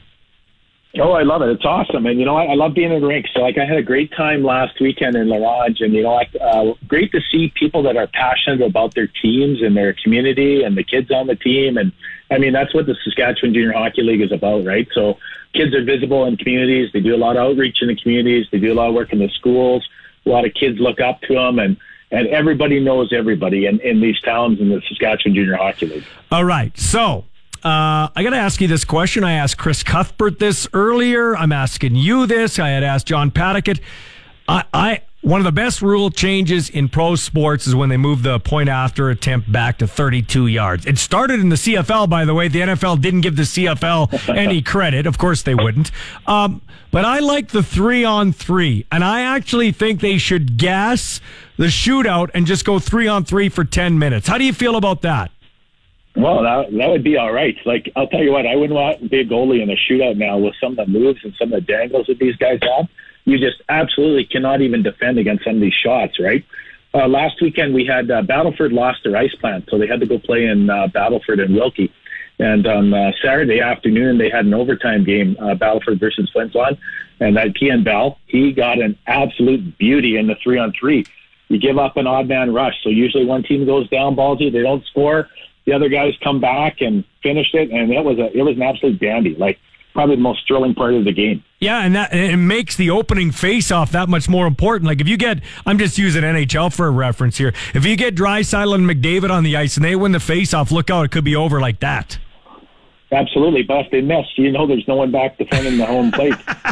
And with the Oilers goaltending, it's usually in the net. But not with Stuart Skinner. Hey, I'm a Stuart Skinner guy. Oh, me too. I know. I'm a Skinner guy too. Campbell's off to a bad start. But here's something I'd love to see. Now, this is going to be sacrilegious. The Monday Nooner guy said, you're a tough guy from a different era, so you probably won't like this. But I'm honestly in favor of this. In the playoffs, in overtime, your first overtime is 5-on-5. Your second overtime is 4-on-4, and going forward after that, you go 3-on-3 overtime. Get the game. So it's, you know what I mean? I know it's not traditional, but time constraints, the wear and tear in the body in the playoffs, the excitement. I think that would be the way to go. That's my opinion. Well, you know what? That would be a heck of a format, all right. That would be awesome. I maybe have to bring that up at my commissioners' meetings. Yeah. But you got to know a guy like Barney Shinkarak, he'd be fading out probably after the first overtime. Oh, my God. He wouldn't even make it out of the dressing room. If you had free beer in there, he's going to sit back there and drink the beer for sure. Hey, thanks for your time. So before we let you go, what's on tap this week in the league? You're going up, you said, Flin Flon and Melfort. Yeah, that's going to be a good weekend of hockey there. We've had a couple games, like tonight we had a game postponed because of flu, and then we had a game tomorrow postponed because of flu. The flu bug is going through the SJHL, and it's not a matter of if, it's when. So Kindersley is on a bit of a road trip that's important for them. Right now they're sitting in the 8th place or 12th place, and they got a bunch of games in hand.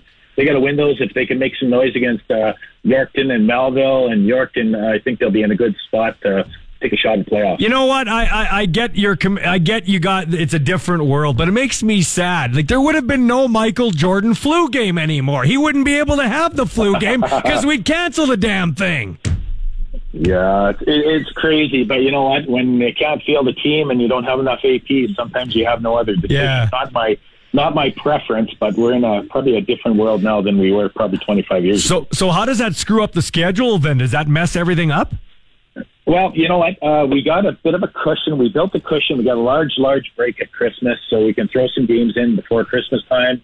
We also have a cushion right at the end of March because we have about 2 weeks before our playoffs get going. So we have some room to accommodate it, but as you know, this is Saskatchewan, and we're probably going to have some weather cancellations. Knock on wood, we don't, but we got some room for them right now. But if we keep having a pandemic, if you will, of a flu or respiratory illness, we might be in some trouble.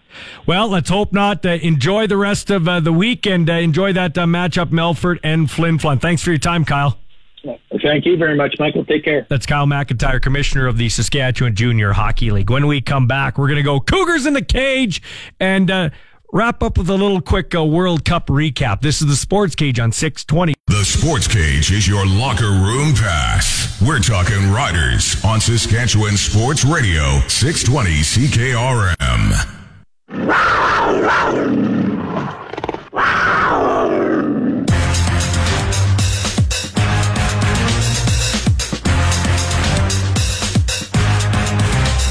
All right, here with Jade Belmore of the U of R Cougars. Cougars in the Cage.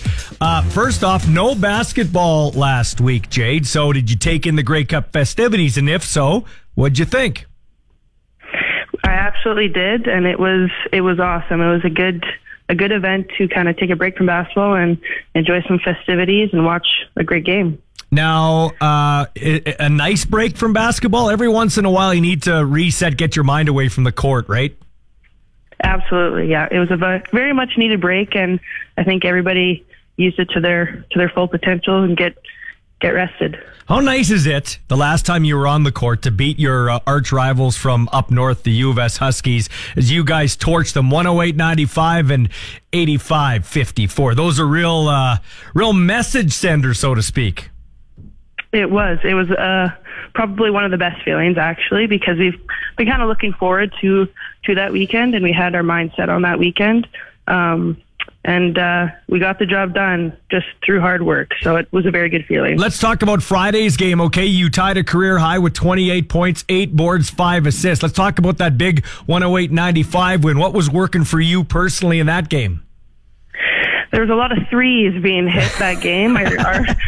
Maybe too many. We did set a program record for that game, but it was a very unexpected maybe game for all of us. And And there's a lot of threes being hit. So I would say that was probably the number one thing. Yeah. So like, do you know when you're feeling it? Like, is there a kind of a feeling you get? Listen, when I played basketball, I was known as air ball, and it's not because I could fly through the air. Okay. I either got in when we were getting blown out or when we were blowing somebody out. That's how I knew I was destined for football. So, like, I can't be in your sneakers, okay? So you're shooting. Do you just have that feeling where you know it's going to be a good night? There is a feeling right from the start of the game. I think it starts right at the warm up mark, and I think our whole team was actually feeling that throughout the whole game, which usually doesn't happen, but it was clearly a positive for us. Yeah, okay. And then you got the rare feat of the triple-double the next night, 23 points, 10 boards, 10 assists. Did you enjoy that performance better than the Friday performance? Can you rank them? I don't think I can rank them, but it was definitely a good feeling. But I think I give that to my teammates, because that's, it's a tough stat to get, and not a lot of people get them, obviously, but I do credit my teammates a lot for that and to help me get that mark, because again, not a lot of people get that. Okay, what do you like better? Because you had 5 steals over those 2 games, 3 blocks. What do you like better? Do you like the steals or the blocks?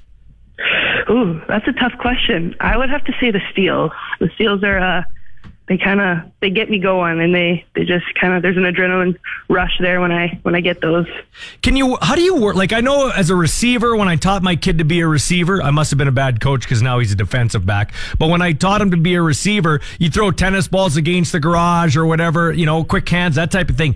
How do you practice? Is there a way you can practice to be a good stealer in basketball?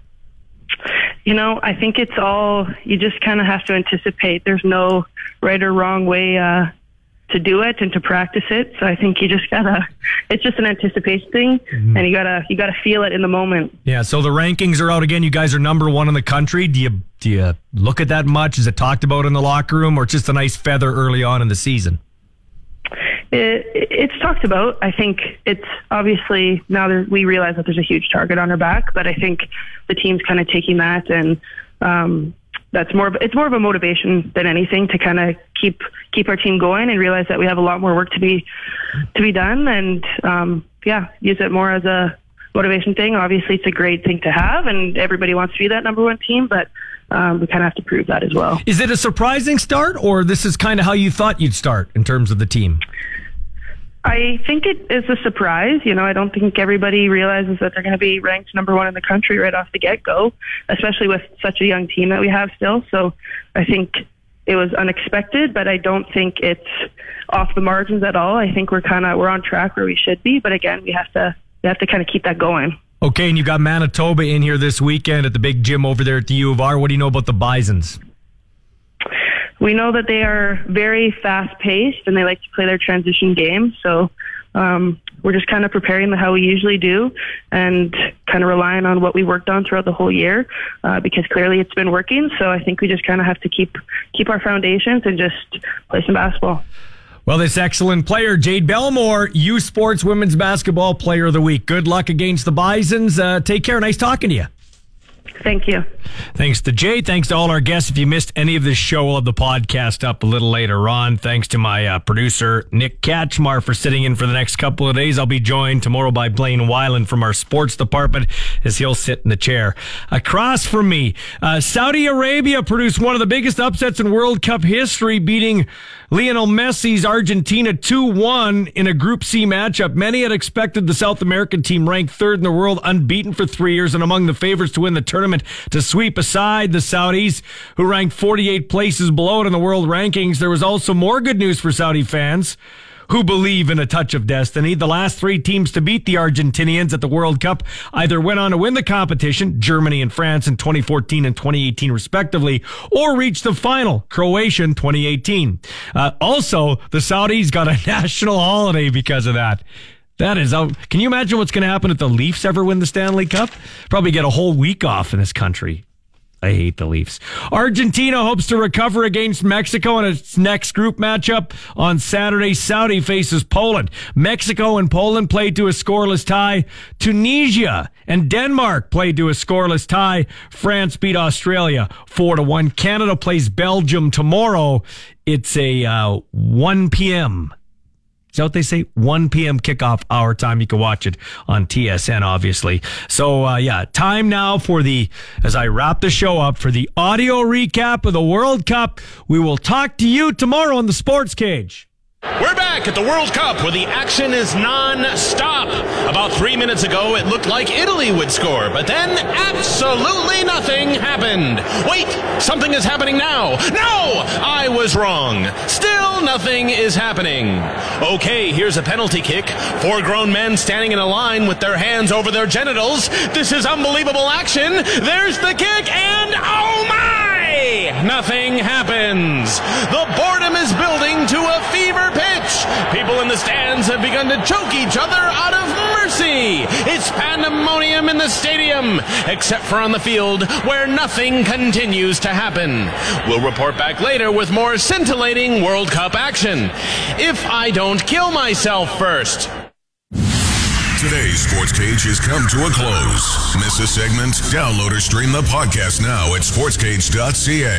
Get your sports straight from the source. 620 CKR.